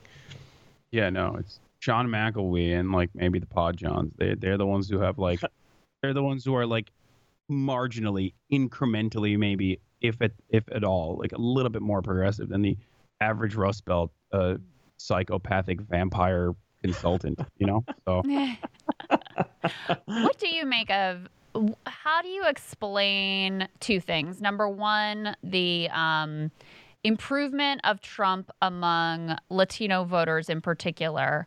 And then also, what do you make of, Kyle and I were talking about the New York City mayoral race, and final results aren't in, but it looks like Eric Adams is going to win, and he's going to win on the strength of basically working class Black and brown voters. What do you make of those developments? With Trump, I mean, Trump winning Latino voters is understandable. I mean, he's macho. American politics has been a theater for charisma and like cultural issues for the longest time, like wedge issues that Republicans and Democrats both seek out to create like polarizations amongst the two parties when they are absolutely unified on a lot of issues, maybe marginally better on certain stuff. And is certainly better on the aesthetics of progress when it comes to like liberals versus conservatives, right? And social Republicans issues, versus yeah.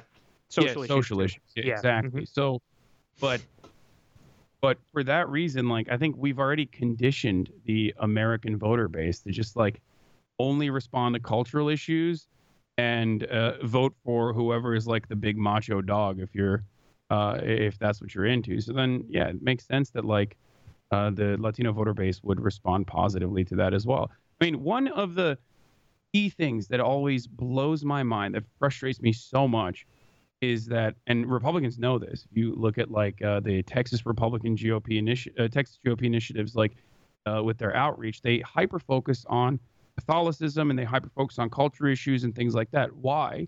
Because Latinos as a demographic are very hard to pin down as like one big demographic. It's not like Black people at all.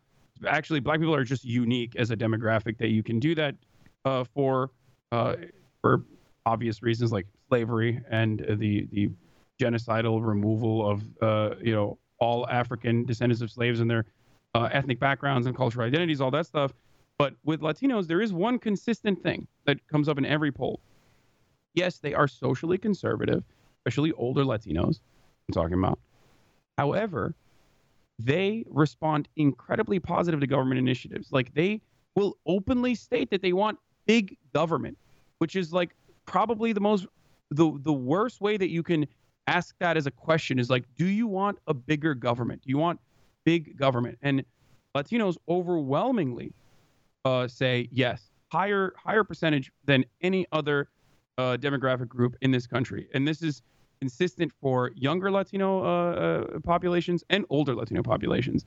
And Democrats refuse to hammer that point. They refuse to feed into that expectation that people have. And then they lose out on the culture war stuff. And that's precisely why Donald Trump improved that, and also a lot of misinformation networks that opened up basically on Facebook and whatnot that were reappropriated into just like getting Trump elected again and QAnon and all these other conspiracies, like in places like Florida, especially. So those were the reasons I think for your first question. Your second question, Eric Adams, like that entire pool was just like, that was dog shit. The New York mayoral race. It doesn't really matter. Completely. Is the New York mayor. Like Bill de Blasio is the most progressive mayor that we're going to see. And I mean, look at him. He's terrible. So yeah, he wouldn't even endorse Bernie over Hillary. That's what I mean. Asshole. Like, yeah, these guys they're always going to be terrible. It's New York. You're the New York mayor. You're the mayor of Wall Street. You're not the mayor of like actually New York City. Like, you command one of the largest armies on the planet, and you are working at the behest of real estate, Wall Street, like big developers and wealthy people. And that's it. Okay. That's your entire purpose is that. It doesn't matter how progressive you are. Like, it doesn't matter if someone who was like claiming to be a socialist won in New York. I don't believe, well, I guess technically Bill de Blasio literally did say that at some point. He said he's a democratic socialist at some point, but like, did he? I think he brought it up once, and recently, but it doesn't matter because you're not the mayor of New York. You're the mayor of Wall Street and a big corporation. You know, I think it was Ross Barkan who did some really good coverage of the race, laid it out this way, which is basically like, I mean, New York used to have this history and legacy of these big sort of public works projects. I mean, you think of, public housing and those sorts of initiatives. Yeah. And then you had the bankruptcy. And ever since then, you've had, as you described, you're not really the mayor of the city, you're the mayor of Wall Street, and this aggressive implementation of a neoliberal agenda. And I think you're right that essentially the ship has almost sailed in terms of really turning things around and doing these big public works projects or taking a different approach to government whatsoever, which I just thought that was an interesting perspective. And de Blasio is a good case in point because he did position himself as that, like, more radical progressive vision, focusing on homelessness and issues like that. And yet, even there, first of all, you're so subject to the battles he had with Cuomo, et cetera, but it's like the fundamental sort of governing reality of New York City is basically already set. Yeah. it's you're just playing a role. You're a puppet. You're playing out your role. It's largely symbolic in the gentrifying project that is like development in Manhattan, and also the other 5 boroughs that are also gentrifying rapidly, so that wealthy people can live there at peace, and you push the poor people that used to live there away. You price out the unkempt, unwashed masses from the real estate market there, and then you just like kind of bully homeless people and push them to a corner. And same, like, you stop and frisk black people in the neighborhoods that they still live in that haven't been gentrified yet, and that's what you're doing as the New York mayor, no matter what. So of course they were going to vote for Eric Adams. Like, I mean, he's a really funny person, so I guess there's that. Like, it's just very weird. I don't know why every New York mayor has to be fucking weird. Like, they are literally all weirdos. Think about it. Like, you got Giuliani, you got Bloomberg, who's just a sick freak. You got Bill de Blasio, who's a gigantic loser and also very weird. And now you have Eric Adams. Like, he's great. Gonna be awesome. Yeah. Crystal, to go back to the thing that you asked about the Latino community along the border in Texas and why they voted for Trump. Yeah, I think, Hasan, you're definitely right when you bring up the culture war stuff. And the other thing, and Crystal, I think it was you who told me this based off something you read. Some of them reported that just the checks, the original checks that had Trump's name on it, that they were like, he gave me a check and it had his name on it, so I'm going to vote for him. Right? That's what they told to some journalists, is like, because you had a significant turnout jump of people who hadn't really voted in the past. So Democrats turned out, essentially the same numbers that they turned down under Hillary Clinton. The difference in why Trump improved so much is, number one, Republicans actually spent money and resources in the community just doing, like, whether their message was good, bad, or indifferent, doing the work of trying to reach voters and organize them. But yeah, there were a number of voters who told journalists, like, I got a check with his name on it, and it was super helpful, and that was important to me. So yeah, I'm voting for him. Yeah, and it's interesting that you have that. That's the exact thing that we've talked about before, which is that it's unfortunately easy to change, to make people's focus more on the culture war. It's like, you're trying to explain something substantive or on an economic, and then it's just like, the equivalent of like, oh, squirrel runs by. It's like, oh, you could just get them to focus on things that definitely aren't as important and don't dominate their lives as much. And so when you have that mixed with like just a little bit of economic help, you could see how it can have some negative consequences with it. Crystal, I know you had some other policy stuff that you wanted to ask Hasan. Yeah. So 2 things. I was wondering if you think, we were talking about the Biden administration and like their failures on $15 minimum wage. Do you think the criticisms of the squad and the sort of more leftist members of the House and the Senate has been justified, or do you think it's been too harsh? I don't know what otherwise like anti-electoralist leftists like, I don't know what they expect from the squad beyond like, clippable moments like the ones that Ilhan Omar, who is incredibly fucking brave, gets to have, where she'll like, ask a normal question to Anthony Blinken, and then the entire reactionary media circuit will just like unload onto her and be like, this, Muslim woman wearing a hijab is actually an anti-Semite. I promise you, please believe us. But like beyond that, like, what are they supposed to do? I mean, look, I don't know where you guys even fall on the force to vote stuff when it was first happening.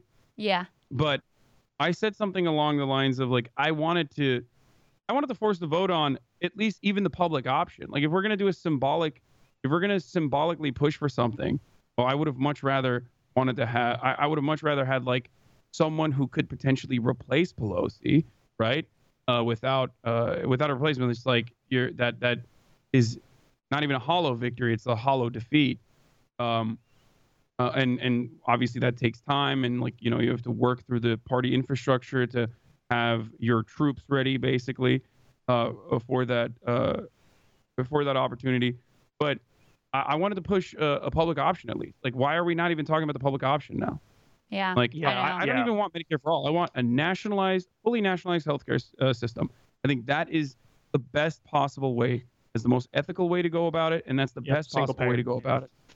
But I think Medicare for all was a good stepping stone towards that. Okay, like some form of comprehensive single payer universal healthcare.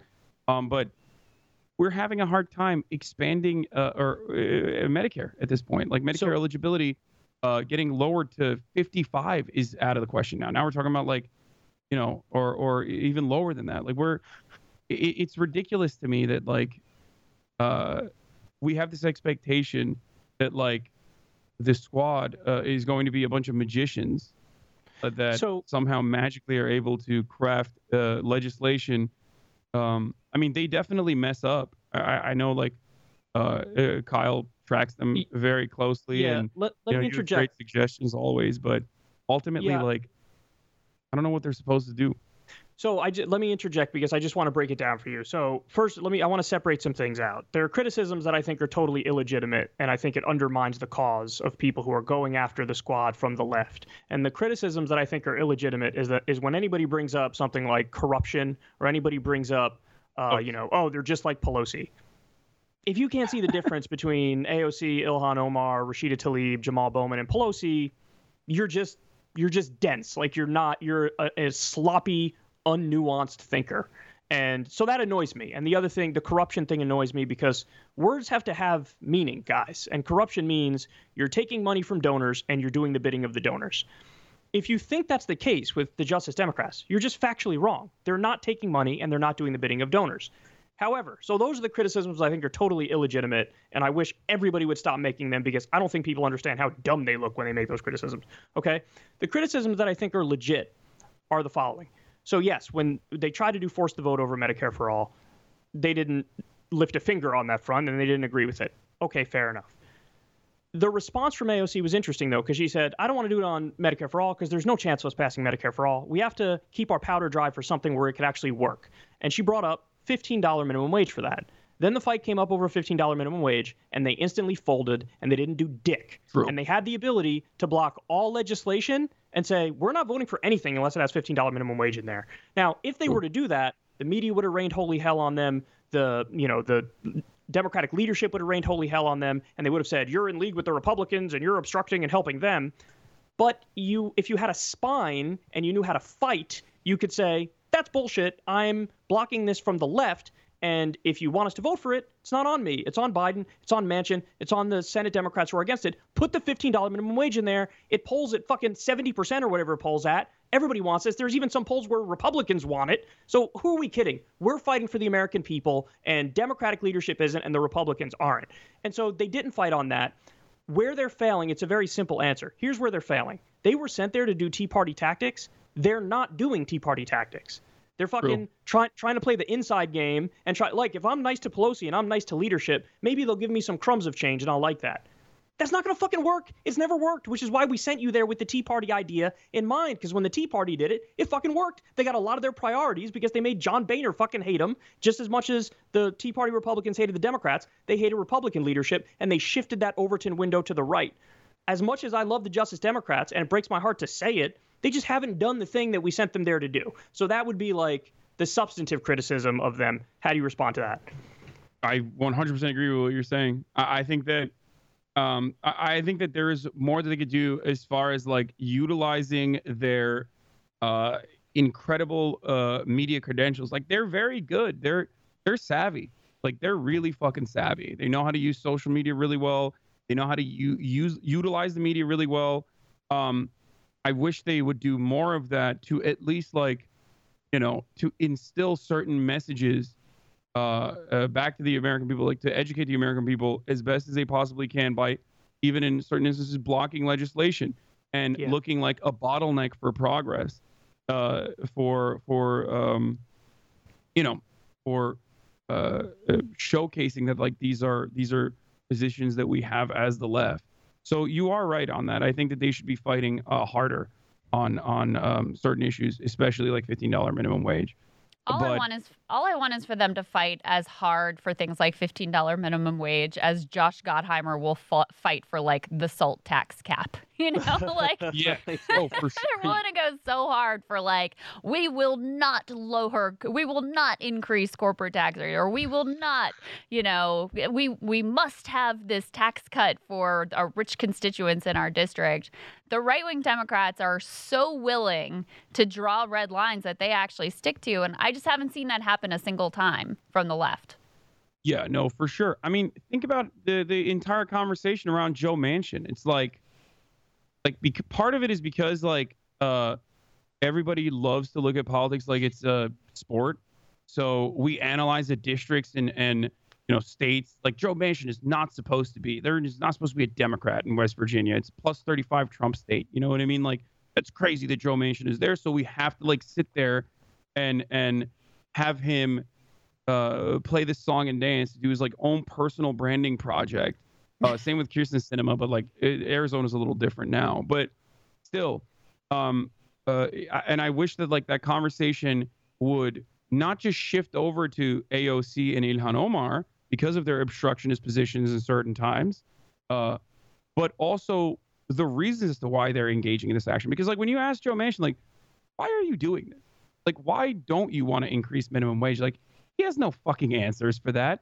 So the conversation just ends at Joe Manchin is an asshole, but we have to, we just have to, stand around and act like the main reason for why he's a Democrat is it goes beyond voting in, court appointments and judges, and that he needs to be there for key votes, and these are key fucking votes that he's not there for.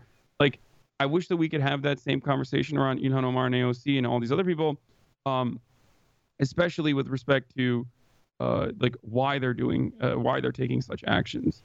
Yeah, and then have a conversation around the importance of increasing the minimum wage, even though that's going to create a whole separate battle around misinformation and how they're going to bastardize it no matter what happens. They already do it.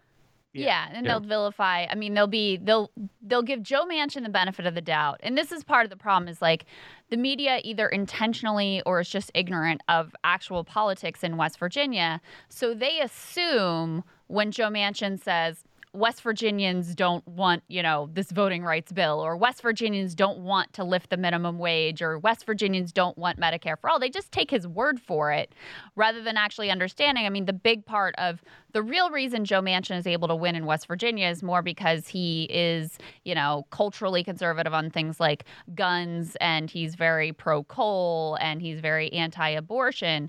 When you poll on economic issues in West Virginia, he actually is very out of step with a lot of what the citizens want and definitely need. Yeah.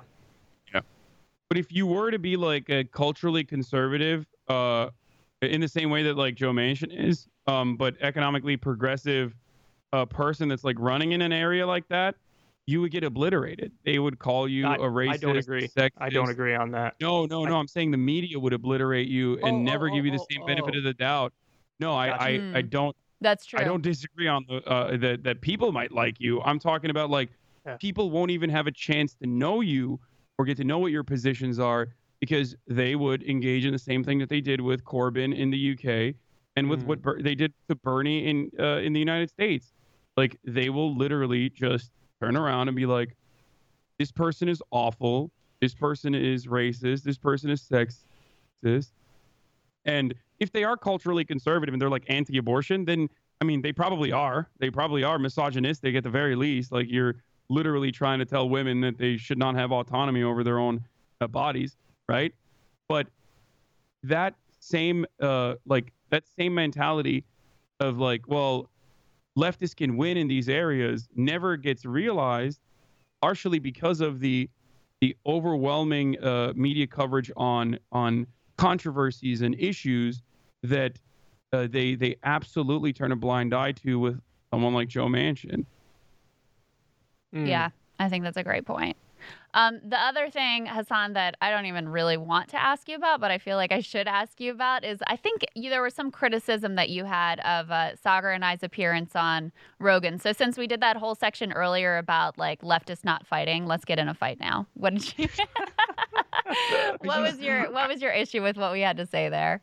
Look, I don't know Sagar like that, like as your co-host, but I do think that, I think he's like a big Tucker Carlson fan, and I despise Tucker Carlson. I'm sorry. I think Tucker Carlson is a charlatan. He's a demagogue.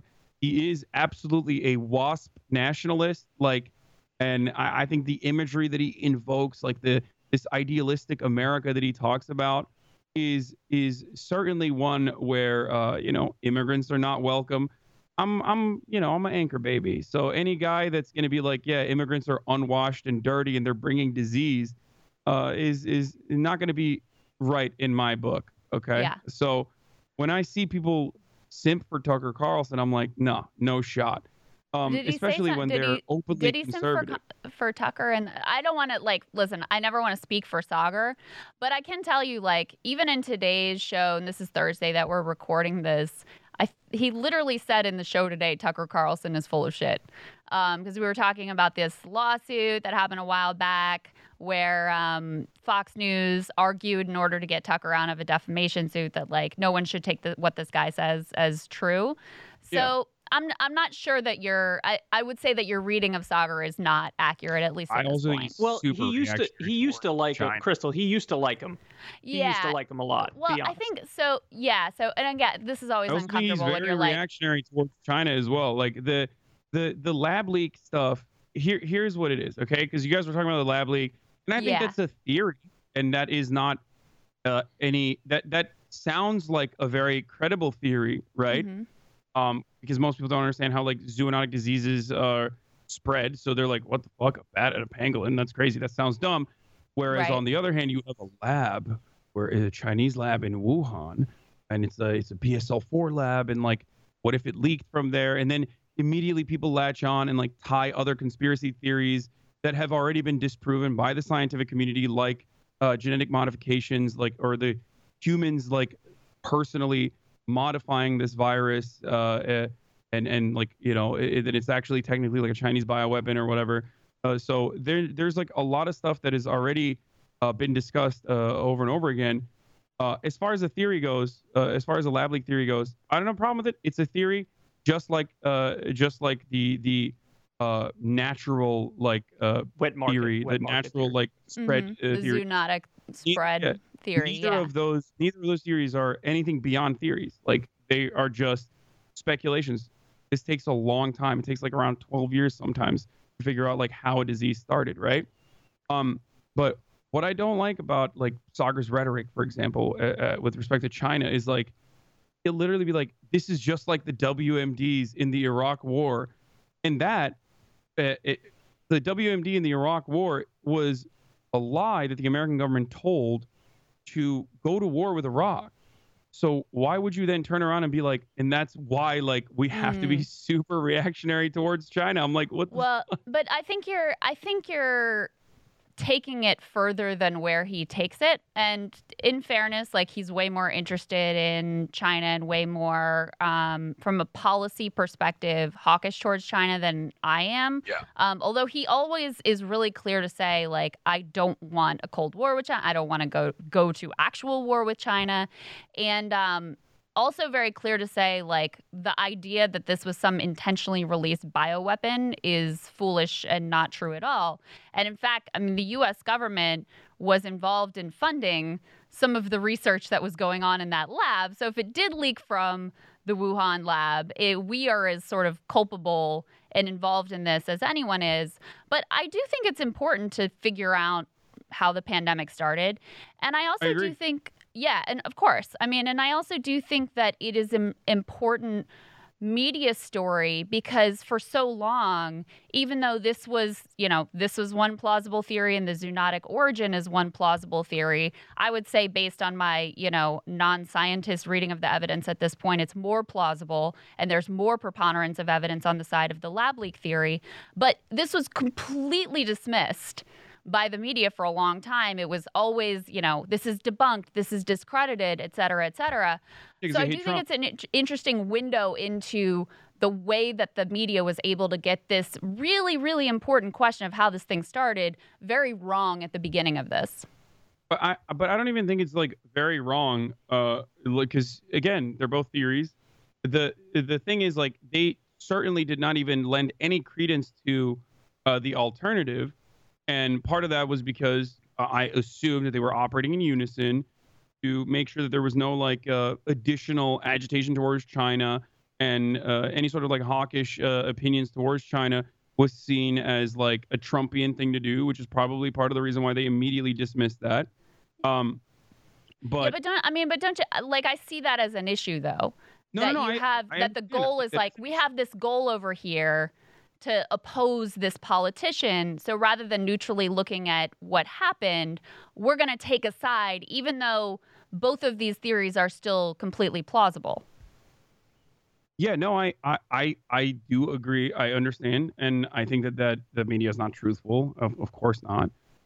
Ultimately, I think it's really interesting that like the media has now completely turned on the original theory that it could have been a lab leak, and is fully in support of it. Almost, it feels like, where like the Trump's gone, so it's more comfortable now, right? That Trump's gone. But the originations of the lab leak theory actually still come from the State Department. Like, this was still a deliberate effort by the Trump administration to shift blame away and cast doubt and shift blame away from the actions, or rather the inaction at the time, that the American government was taking, back to like how this was a Chinese disease somehow in origin. So I mean, this was literally what Mike Pompeo was going off and going off about, and Donald Trump was going off about at the time. Right. Sure. Yeah. So, we definitely don't disagree that there were a lot of bad actors who did not want to take accountability for the complete and utter, like, despicable failure of the U.S. response. But, I think that there's two important pieces. Number one, just like, we should know how the fuck this thing started. And by the way, that type of research, we already know that it is very common for viruses to escape the lab, whether it did in this case or not. So this research, we know, is very dangerous, and it's being, funded in large amounts around the world. So that piece is like really important, just from not having the next pandemic. But I also think the fact that it was like, that you had bad actors saying X, so we're just going to assume Y, is one of the reasons why you've had the media get played on a lot of these type of stories. You guys mind if I jump in real quick? Yeah, go ahead, Kyle. Go ahead. Okay, so there's a bunch of things to say. First of all, I feel like this needs to be said, because this is the part that's left out in like all conversations on this, but China didn't do it on purpose, even if there was a lab leak. Yeah. And like, unfortunately, we all agree with that. I know you guys agree to that, but unfortunately, most people who hear these conversations, when they hear the lab leak, they think it was like on purpose and China wanted to like poison the world or something. And that's why it's really important to say that they didn't do it on purpose, even if lab leak is true. The other point is, both things can be true, that Trump and Pompeo and all this gaggle of idiots, they were trying to cover for the fact that they fucking responded horribly to COVID. And so they'd point the finger in any direction they possibly could. And it's a very easy thing to be like, China, lab leak, them, bad, bad, bad, bad, bad. So they used it as an excuse. But then it also can be the case that it probably is true that it came from that lab. I mean, it's weird that you have a lab to study bat coronaviruses, and then you get a bat coronavirus that gets around the entire world. So I think that that's the most likely scenario. And then the final point I want to make is, the issue now is that it's so politicized. So when you say something about this, people just assume like a whole wagon of assumptions go along with what you're saying. So like on the left, if you bring up the lab leak theory, people think that you want to use that for a new Cold War, and you want to use this to like ramp up tensions with China. And to be fair to the left, that is how it's going to fucking be used by the State Department and by people with power. But again, the unfortunate thing is it could be factually correct, and also we shouldn't use it for fuel for a new Cold War. And like on the right, as I already sort of alluded to, people will hang on to lab leak theory, and they'll do it specifically because they want to blame the Chinese, deflect blame away from Trump, and escalate. And so what we need to do is separate out the empirical question from what happened from the political assumptions that go along with it. Because in my opinion, the political assumptions are just dumb and wrong and shouldn't be brought along with the conversation on what empirically happened. But unfortunately, only people like us can have the conversation about what empirically happened without the assumptions, because people read so much into it when you talk about it. And finally, last thing I'll say is, I think, Crystal, you're right about Sagar, that his intentionality isn't like China bad, China bad, China bad, and like feeding some Cold War paranoia. But his obsession is really fucking weird, and it does sort of lead to that, whether or not he thinks it does. Yeah. As far as like having a conversation of the origins of the league, obviously, like I'm fully in support of like trying to figure out how this virus happened, so that we can, maybe beef up BSL-4 lab security so like that this doesn't happen again. But as far as like America funded, gain of function research in China, like that still lends itself to the same argument that you're making originally. Like, this is not a nefarious, like, secret thing. Like, of course, that Anthony Fauci, as someone in the American government, is going to offer grants to virology institutes all around the world, on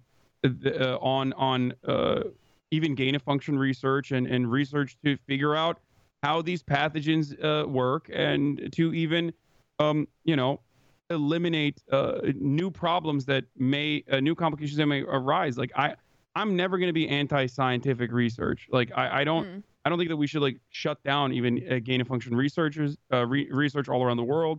I mean, I understand its dangers, but ultimately I feel like it's still very helpful in even immediately finding a vaccine or immediately tackling deadly diseases in the future, and develop a better understanding of like how viruses mutate for the future. So so you feel like even if the coronavirus pandemic did start because of gain of function research that escaped the lab, you still think that this research net is a benefit versus a danger? Not this specific research, but like gain of function research in general. Yeah, I do.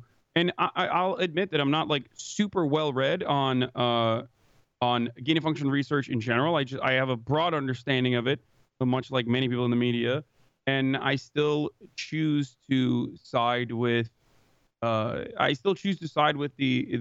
scientific community, even though it is like the ethics of gain of function research is still something that people discuss.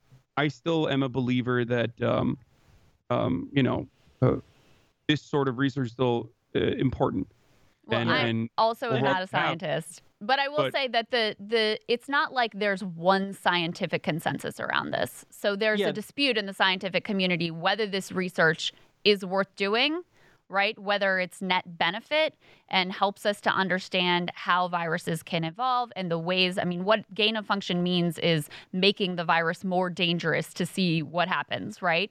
So there is a divide within the scientific community. It's not like there's one consensus where the scientists are saying, yay, gain of function, and like Trump is saying no, right? I mean, guys, it would be a scientific experiment to try to clone a human being. Does that mean we should be like, hey, science says it's okay, so go ahead and try it? I feel like the ethics questions always come second to like the question of science, and we can do it. That's right. I mean, it was the same. The fucking nuclear weapon. That was like a scientific thing. They were like, what happens if we split the atom or whatever the fuck? And then they created nuclear bombs. I mean, I think now in retrospect we can look at that and say, probably a fucking mistake. Probably not great. Yeah, probably don't do that.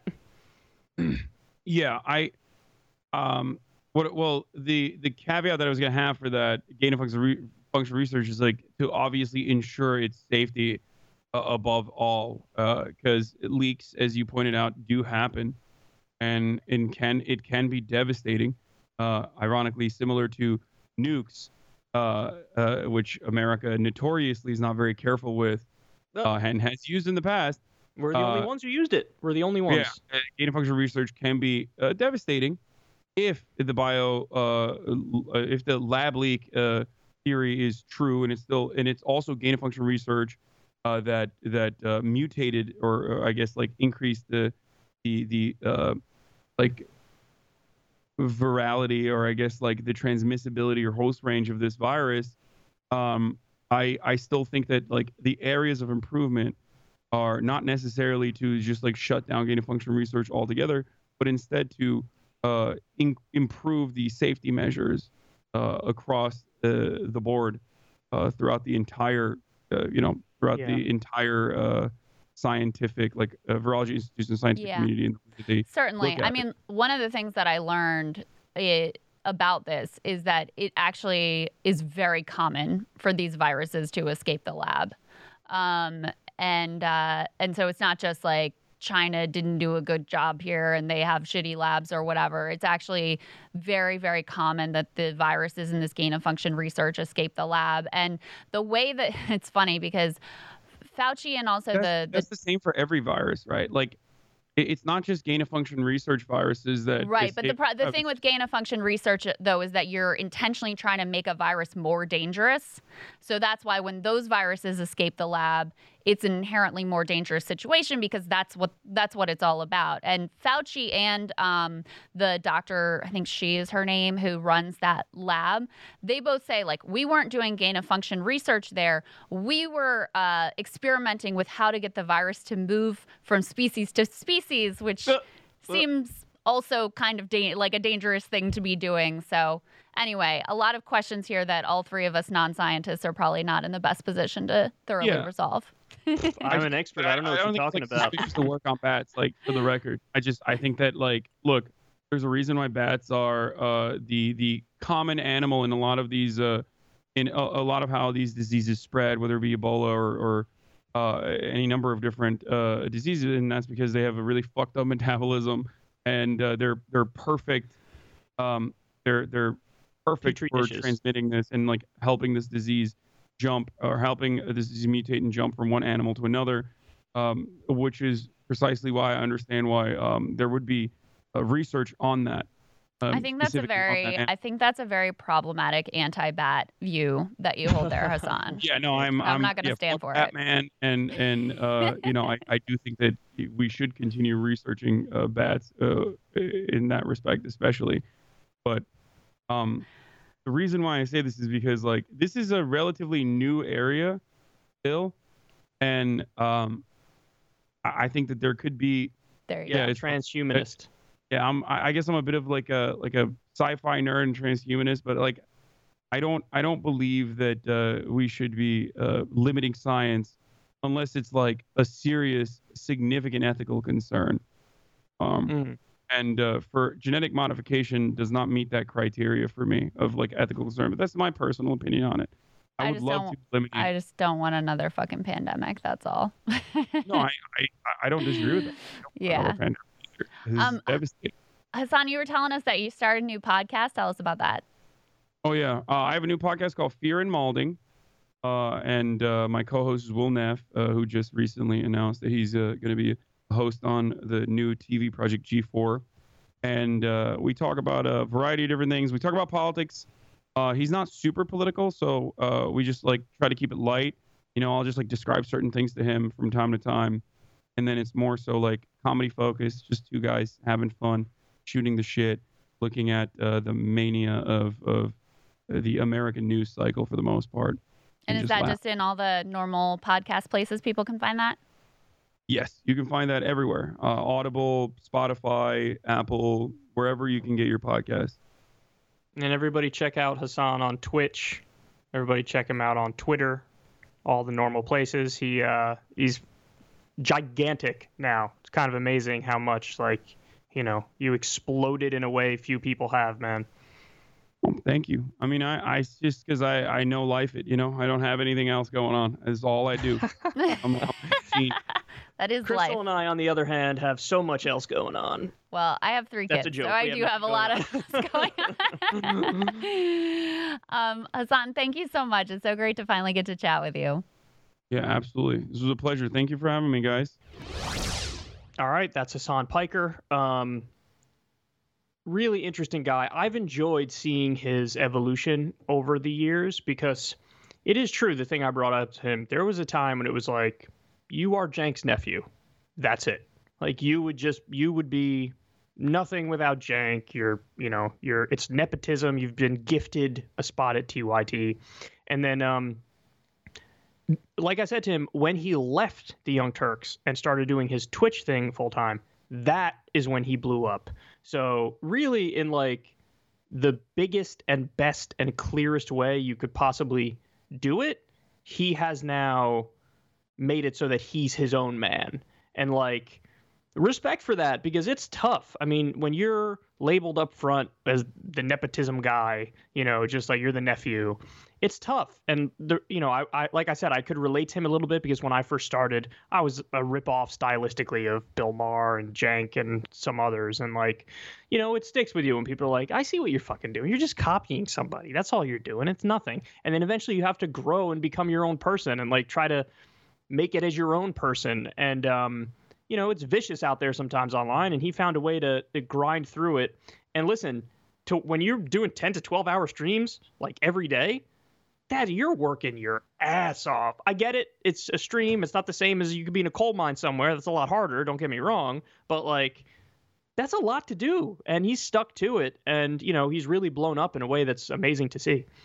Cool to see anytime someone finds like their thing, like the format on TYT, it wasn't working when he felt restricted and he had all these ideas and he felt like he wasn't able to execute them. And then there's something profound about the fact that he decided to go over to Twitch because he actually felt like that would be a good place for him to practice, to get better, because he didn't feel like he was comfortable speaking off the cuff, that he wasn't that good at articulating his arguments, and he wanted more practice. And going over there in a place that he felt was sort of like lower stakes, and I'm just going to workshop things here, and then I can take them on to the main stage over at TYT or on YouTube or whatever, that turned into the thing that he was like uniquely meant to do. And now it's all off the cuff, and that's what he's known for, is just like being totally in the flow and totally in the moment and reacting. So I think it's very interesting to me that was the way that it came about. It wasn't so much an intentional move like, I'm going to try this thing now, but it was actually, I see this need in my own personal development. I'm going to workshop it over here. And maybe because he felt that it was low stakes and it was just sort of like relaxed and easy and I'm just practicing, that he ended up having such an affinity for it and people responded so much to him. What do you make of that format, the Twitch format versus what we do most of the time? The Twitch format being 100% live. You're basically learning along with the audience. Like, you could pull up an article and start reading it, and your audience is reading along with you, and so you're reacting in real time. What do you make of that versus how we do it? I find it very intimidating, and I do. But I also, well, because I'm the straight A student, the perfectionist, all of that. So the idea of just going in and like winging it and going through going with the flow and wherever the conversation leads for 12 hours, I find that extremely intimidating. It also makes me feel kind of old because I don't really understand it. You know what I mean? I'm like, I see it in all the comments scrolling, whatever. I'm like, this is not my world.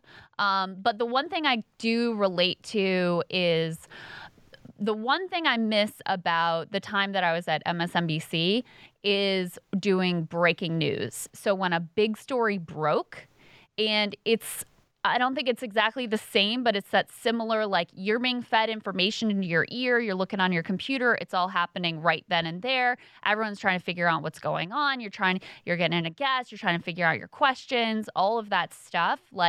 Actually really, even though it was a huge, like, adrenaline hit, and that was a little scary and intimidating, especially at first. I also really enjoyed doing that kind of work where the stakes were relatively high and you're just figuring it out in the flow as you go. So I can kind of relate to the appeal of it in that way. Yeah, you think it's intimidating, but when you're actually doing it, it's not, because I do live streams a decent amount, and what happens is you're even more in the moment when you're doing it live. Like, you and I right now, we're in the moment, but if we were to be doing this live with comments and reacting to the comments, you're actually even more in the moment. And you'd be surprised. Some people have the ability to just sort of snap into place and kind of tune in to a certain frequency for the live things. And it makes it fun, and it makes it so I always feel like I'm even less likely to mess up when it's live and you're engaging in real time. You know what I mean? Like, I think there's even more room to mess up when you're pre-recording something. You know, there were times where I pre-recorded YouTube videos as a matter of procedure. I didn't do it that much, but because most of the time I'm live in one sense or another. And like, that's when my perfectionism comes out more. That's when I'm like, I messed that up. Let me start that over. But when you're live, you're forced. Like, this is it. There's no second takes. There's no nothing. You better fucking nail it. And then it makes it so that you do. You sort of tap into this mindset where you do. And the other thing is, for him in particular, streaming that many hours, even though for what you and I do, there's more preparation involved, like there's probably more reading of articles and more watching of clips and stuff before you go on air, he ultimately is doing more work. Because when you're 10 to 12 hours you're talking, that's insane. So much. That is so much. No, even just the difference between, some cable news shows are pre-taped and some are live. And they call them, live to tape, which means you're supposed to be doing it as if it's live. But even just somewhere in the back of your head, knowing that it's not technically live right now, it does make a difference in the energy of it and the way that it feels while you're doing it. We did at Rising, we would do live debate coverage, and we did live election night coverage. And yeah, it's exhausting and it's also exhilarating. And so I do actually really enjoy it.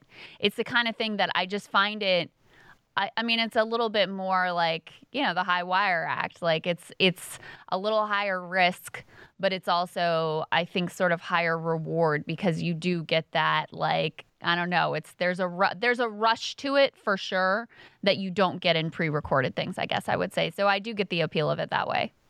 What did you make of the Sagar criticism? So I think part of it is somewhat fair, and I think part of it's unfair because I think Sagar gets lumped in by people who haven't watched the show a lot. I think he gets lumped in with Trump apologists, and so the idea that he is one of these people who's covering lab leak or cares about it because he wants to distract from Trump's failures. That's just not true at all. And he was extremely critical of Trump's handling of coronavirus, didn't hesitate to talk about that. And also tries to make it clear that this was not a bioweapon and, it was not intentionally released by China, and makes it frequently clear that there are a lot of right-wing actors that are using this for nefarious purposes and that he doesn't want any part of that. But I think the point about, his interest in China, I can understand definitely why that's read as oh, you want a new Cold War, or you're hawkish, or why are you focusing so much on this country? So I think that part I understand the critique of, but I also disagree. I disagree with the idea too that if the pandemic did start from gain of function research, that we should just keep doing that research and not ask any questions about that, because in my view, actually, based on what I've read, we already know enough about the risk of gain and function research to be pumping the brakes at the very least. And instead, we're going the exact opposite direction. So the scientific community is, certainly better than Trump world, but they have their own interests and ambitions and blind spots as well. So if their career is dependent on getting these research grants and pursuing this type of research, they're going to be biased in favor of continuing it, whether or not it's actually the right thing to do. So I don't buy into the notion that just defer to the scientists. We can't ask any questions of them. I don't think that's the right way to look at this at all. Well, yeah. And ethics in science is its own thing. It's a whole field, you debate whether or not something is moral or ethical or reasonable to even study. And there's plenty of examples of unethical experiments, for example, the Stanford prison experiment is viewed as or the Zimbardo experiment. That's viewed as oh, that was unethical and should have never been done. In the same way that, you need people's consent and you shouldn't study certain things. You shouldn't try to just clone a human. You know what I mean? it's its own philosophical field, and to think like, well, if the scientists want to do it, let's just do it. No, that makes no sense. Like, because you can, with no guidelines, no rules, no, things that are, viewed as okay and not okay, it's chaos. They'll study everything. And they're, like I said, the nuclear weapon came about because we were messing around, and studying and science, and look what we could do. We could destroy the entire planet. Isn't this wonderful? So I agree with you on that. And I would get rid of gain of function research. No doubt about it. I guess the other thing I would just say on the Sagar piece is this is always very uncomfortable for me. Like, he should be here defending himself. I know. I wanted to give you a chance to respond, though, because you could monologue here as opposed to having somebody. Well, and the thing is, like, I don't want to monologue on because he, has his perspective, and I don't always agree with his perspective. That's part of what I think makes our show interesting is, like, we're not ideologically the same, and we do have points of disagreement. So I always just feel put in a very weird place where, like, I want to defend him because he's my partner and I know that he operates in good faith and I know where he's coming from. But I also, like, don't agree with certain areas. So it's just, like, I think it's sort of unfair both to Sagar and to me to, to have that whole conversation and him not be here to articulate what he actually thinks on the issue, Well, first of all, I totally understand what you're saying. But in order to discuss the topic of the lab leak, and we wanted to ask Hasan about that because he's criticized you guys on that. We had to bring it up. There was no way around it. Of course, yeah. Well, and I mean, I'm the one that brought it up, right? That's what I'm saying, right? Yeah. Right, and I think maybe I didn't actually watch what he said originally about us, and I don't know if he only criticized Sagar or criticized me as well. So, maybe I should have just not asked about it. But it feels like when someone, and he just said, if he had said it like a month or two in the past or whatever, I'd probably been like, whatever. But it was just something he talked about this week. So I sort of felt like it'd be weird if I didn't bring it up, Yeah. I mean, listen, it's a totally reasonable conversation to have. It's an interesting issue. But as you correctly pointed out, you're in a weird position simply because your show includes Sagar. So if he's criticizing you guys and some or most of the criticism is directed at Sagar, it's like you want to get into what the disagreement is, and you can't get into the disagreement without him being like, well, I disagreed more with Sagar than I did with you. You know what I mean? So it's like he inevitably was going to come up if we were going to talk about the issue, and we had no choice but to really talk about the issue. So there's no way around that. But in terms of it, from my perspective, I'm more comfortable talking about him. I don't do a show with him, so I'm more comfortable talking about him. I know him. He's a nice guy. Not in a million years would I question his sincerity. I think he's incredibly good faith. I think he's completely sincere in every respect. And there's nothing I would say here that I wouldn't say to his face as well. So I think there is a difference between pre-January 6th Sagar and post-January 6th Sagar. I think that, and he says this himself. He said it, when we helped launch Breaking Points on Crystal Kyle and Friends. He was like, yeah, there was a time where maybe I felt like I have to give the populist right position. And then when I saw the Stop the Steal stuff, I was like, oh, these people are idiots and I want nothing to do with them. So there has been like an evolution and a growth in Sagar. And when people criticize him, sometimes I don't think they realize that like he's changed a lot over the years. And so you can lazily criticize him. The Tucker thing's a perfect example. I mean, Tucker gave him his first job, right? And I think he's felt a lot of loyalty to him, like just on a human level over that, which is, an understandable kind of a thing. But there, too, there's been a very different sort of tone and rhetoric and just unvarnished opinion in recent months. And I think you're right that he would – I don't think he'd track it to January 6th. I think he'd track it to Stop the Steal in general because he knew right away that was going to be – I don't know why I said January 6th. Well, I mean, they're of a piece, right? I mean, that leads to January 6th, whatever. But Stop the Steal was really the breaking point for him where it's like, I no longer feel like I need to cover for any of these people at all. And so I do feel like some of the criticism of him doesn't reflect that growth. And I think also the other thing that bothers me is just like we talked about, there's this obsession on the left with like, let me find everything Joe Rogan says that I hate and let me focus only on that. That's the other thing that is done with us. So he can agree with us on like 80% of stuff, no one talks about that. And then it's like, oh, but on this one thing, I didn't like what you said, or you didn't criticize this person enough, or that person, or whatever. And there's more of an emphasis and a fixation on those points than on like, oh, wow, we've got, you know, all these areas on healthcare and economics and various things that we actually do have common ground on. Yeah. But to be fair, that is your show with him. You guys are most of the time talking about the stuff you agree with each other on. So, like, there is a very prominent, very popular space where you're doing exactly that. So yeah, it's not, no, I don't think it's weird when people are like, hey, this thing he said here about Labley. Because listen, from my perspective, yes, they're like, when he talks about China, like every day, I'm like, I don't know why you're talking about China every day.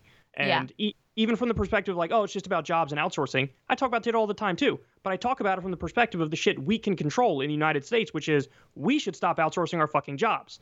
You know, it's not a story about China as much as it's a story about corporations have bought the government and they wanted to outsource all the fucking jobs. Yes. You know what I mean? So listen, there are criticisms of him that I have. There's criticisms that others have. But overall, yes, you're correct. In the same spirit of the Joe Rogan monologue that you did, the breaking points that you gave, where you're like, I don't understand why people don't focus on the areas where he says all the reasonable shit. Yeah, I think that's fair about Saagar too. He does get a bad rap on the left in many respects, when really, as far as like somebody who you can work with goes, he's the best you're ever going to get for somebody who nominally is ideologically not in alignment with you. I know he now rejects like populist right label, and he said he's like, what did he say? Radical centrist? Disgusting. Like, never say those words again. But as far as somebody who ideologically is not in alignment with us, yes, if he's going to agree on unions and minimum wage and getting money out of politics and blah, blah, blah, it's like, well, that's as good as it can ever get, you know?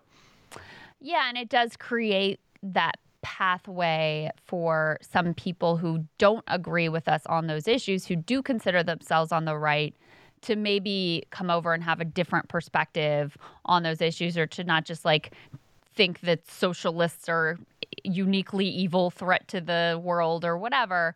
So anyway, so yeah, I always find, again, I brought it up, so it's my own fault, but I felt like it was something that we should agree. But I do find those conversations when he's not here to articulate his own perspective very uncomfortable, because, again, there are areas where I also have critiques and disagreements with Saagar, but then I feel like I'm put in the position of you need to defend him in these areas. So anyway, that was my feeling about all of that. Well, to sum it up as simply as possible, you 100% defend his sincerity, his honesty, how good faith he is, and him as a person. In terms of the substance of what he says, you have to go case by case and say, that's absolutely. Yeah. I mean, it's as on simple these as areas we agree, on these areas we don't agree. But is he operating in good faith? Is he like some, you know, I mean, the really ridiculous criticism is always that like a fascist, he's basically Hitler, all this. I mean, oh, that's the dumbest thing I've ever heard. Yeah, that's so just incredibly silly. Right. If you believe so that, incredibly one of the silly. dumbest populist right? Pfft,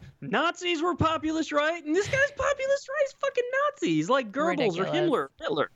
You have a 6 IQ. Please shut the fuck up. Yes. Anyway. Exactly. But I very much enjoyed talking to Hasan, who I think is a really interesting guy, really interesting thinker, and obviously has this platform that is extraordinarily powerful and that he is using in a very intentional way, which I think was interesting to hear from him on too. Yeah, and he is, I'm going to dub him the king of the Zoomers, because I do believe that as young as my audience is and as young as your audience is, it's mostly millennial. And I think he probably is also attracted, because Twitch probably in general too is on average a younger platform as well.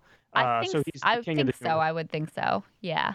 True. I have no facts to back it up. I'm talking out of my asshole, but I'm probably correct. That's secular talk summed up, and Crystal Kyle and Friends summed up in one. Talking out of my asshole, but probably correct. That's my life. My life summed up on a bumper sticker. Yeah. So, guys, just to let everybody know, if this is your first time listening to the show or not, Crystal and I have decided we're taking $0 from all advertisers. I mean, we turn the ads off even on YouTube. We turn the ads off when it comes to podcasts. If we wanted to, we could read ads and people would throw money at our faces at 1,000 miles an hour for us to read ads because, you know, in terms of the numbers, the podcast does pretty well. We decided we wanted to build something a little more pure. We decided we wanted to build something totally disconnected from all that nonsense. And so basically the way that we fund this show is through memberships effectively. It's really a tip. So basically you pay $5 a month and then you get the video of the interviews and you get it a day early. So the podcast will always be totally free for everybody in audio format. That comes out on all the podcast platforms. But either way, sign up on Substack, either for the $5 for the video or for free to get the podcast delivered via email the second it drops. But if you support the show, please consider paying the $5 a month and getting the video a day early. Again, if not, it's okay. You can get it for free a day later. So you get it a day later in an audio format for free. But we'd really appreciate it if you helped out because, when we did this, we were like, let's make something a little more pure. And we knew going into it, we're only going to make like 25% or 50% of what we could make on the podcast, but it was never really about the money. And we wanted to try out something that, I think honestly, Crystal, and I'm not trying to speak ill of anybody else in our field, I think we're the only people who are doing it where we literally take no other money from any other outlet. Even my show, Secular Talk, I've never had a conversation with an advertiser ever. I'm very proud of that. But I still allow the YouTube ads to run because I don't talk to any advertisers that way. There's a buffer. But this we've gone even further where we literally turned off the YouTube ads. Even for our teaser clips, we turn off the YouTube ads. If anything happens to run, that's just Google putting it there so that they make the money from it. So, we wanted to build some more pure. So if you guys, support that and support the show and like the interviews, please help us out on Substack, $5 a month. And I don't think you'll regret it. We have had a lot of wonderful guests, and it's much better to see the lovely Crystal Ball instead of just hear her. Stop. You always say that, but I do appreciate it. And I know a lot of your fans want to see your beautiful face as well. For you guys who have subscribed, by the way, you can sign up on Substack and not pay the $5 a month, and then you get all the newsletters, and you get it in your inbox there in terms of the audio version on Saturday. It's something we always fail to mention, that you can sign up on Substack and then choose whether you're going to pay the $5 a month or not and get the video version. For those of you who have subscribed, I just want you to know how much we appreciate you. Like, it really does mean a lot. And we know for a lot of you, like, money may be tight. There's a lot of different content out there. There's a lot of different Patreons, a lot of different Substacks, all that. So we're extremely grateful to you guys. Appreciate you. Yeah, and thank you to Piper for the phenomenal newsletter. She does a great job behind the scenes, and people might not know about how much work goes into it and how much she does for us. So big thank you to Piper as well. Indeed. All right, guys, we love you, and we'll talk to you soon. All right, guys.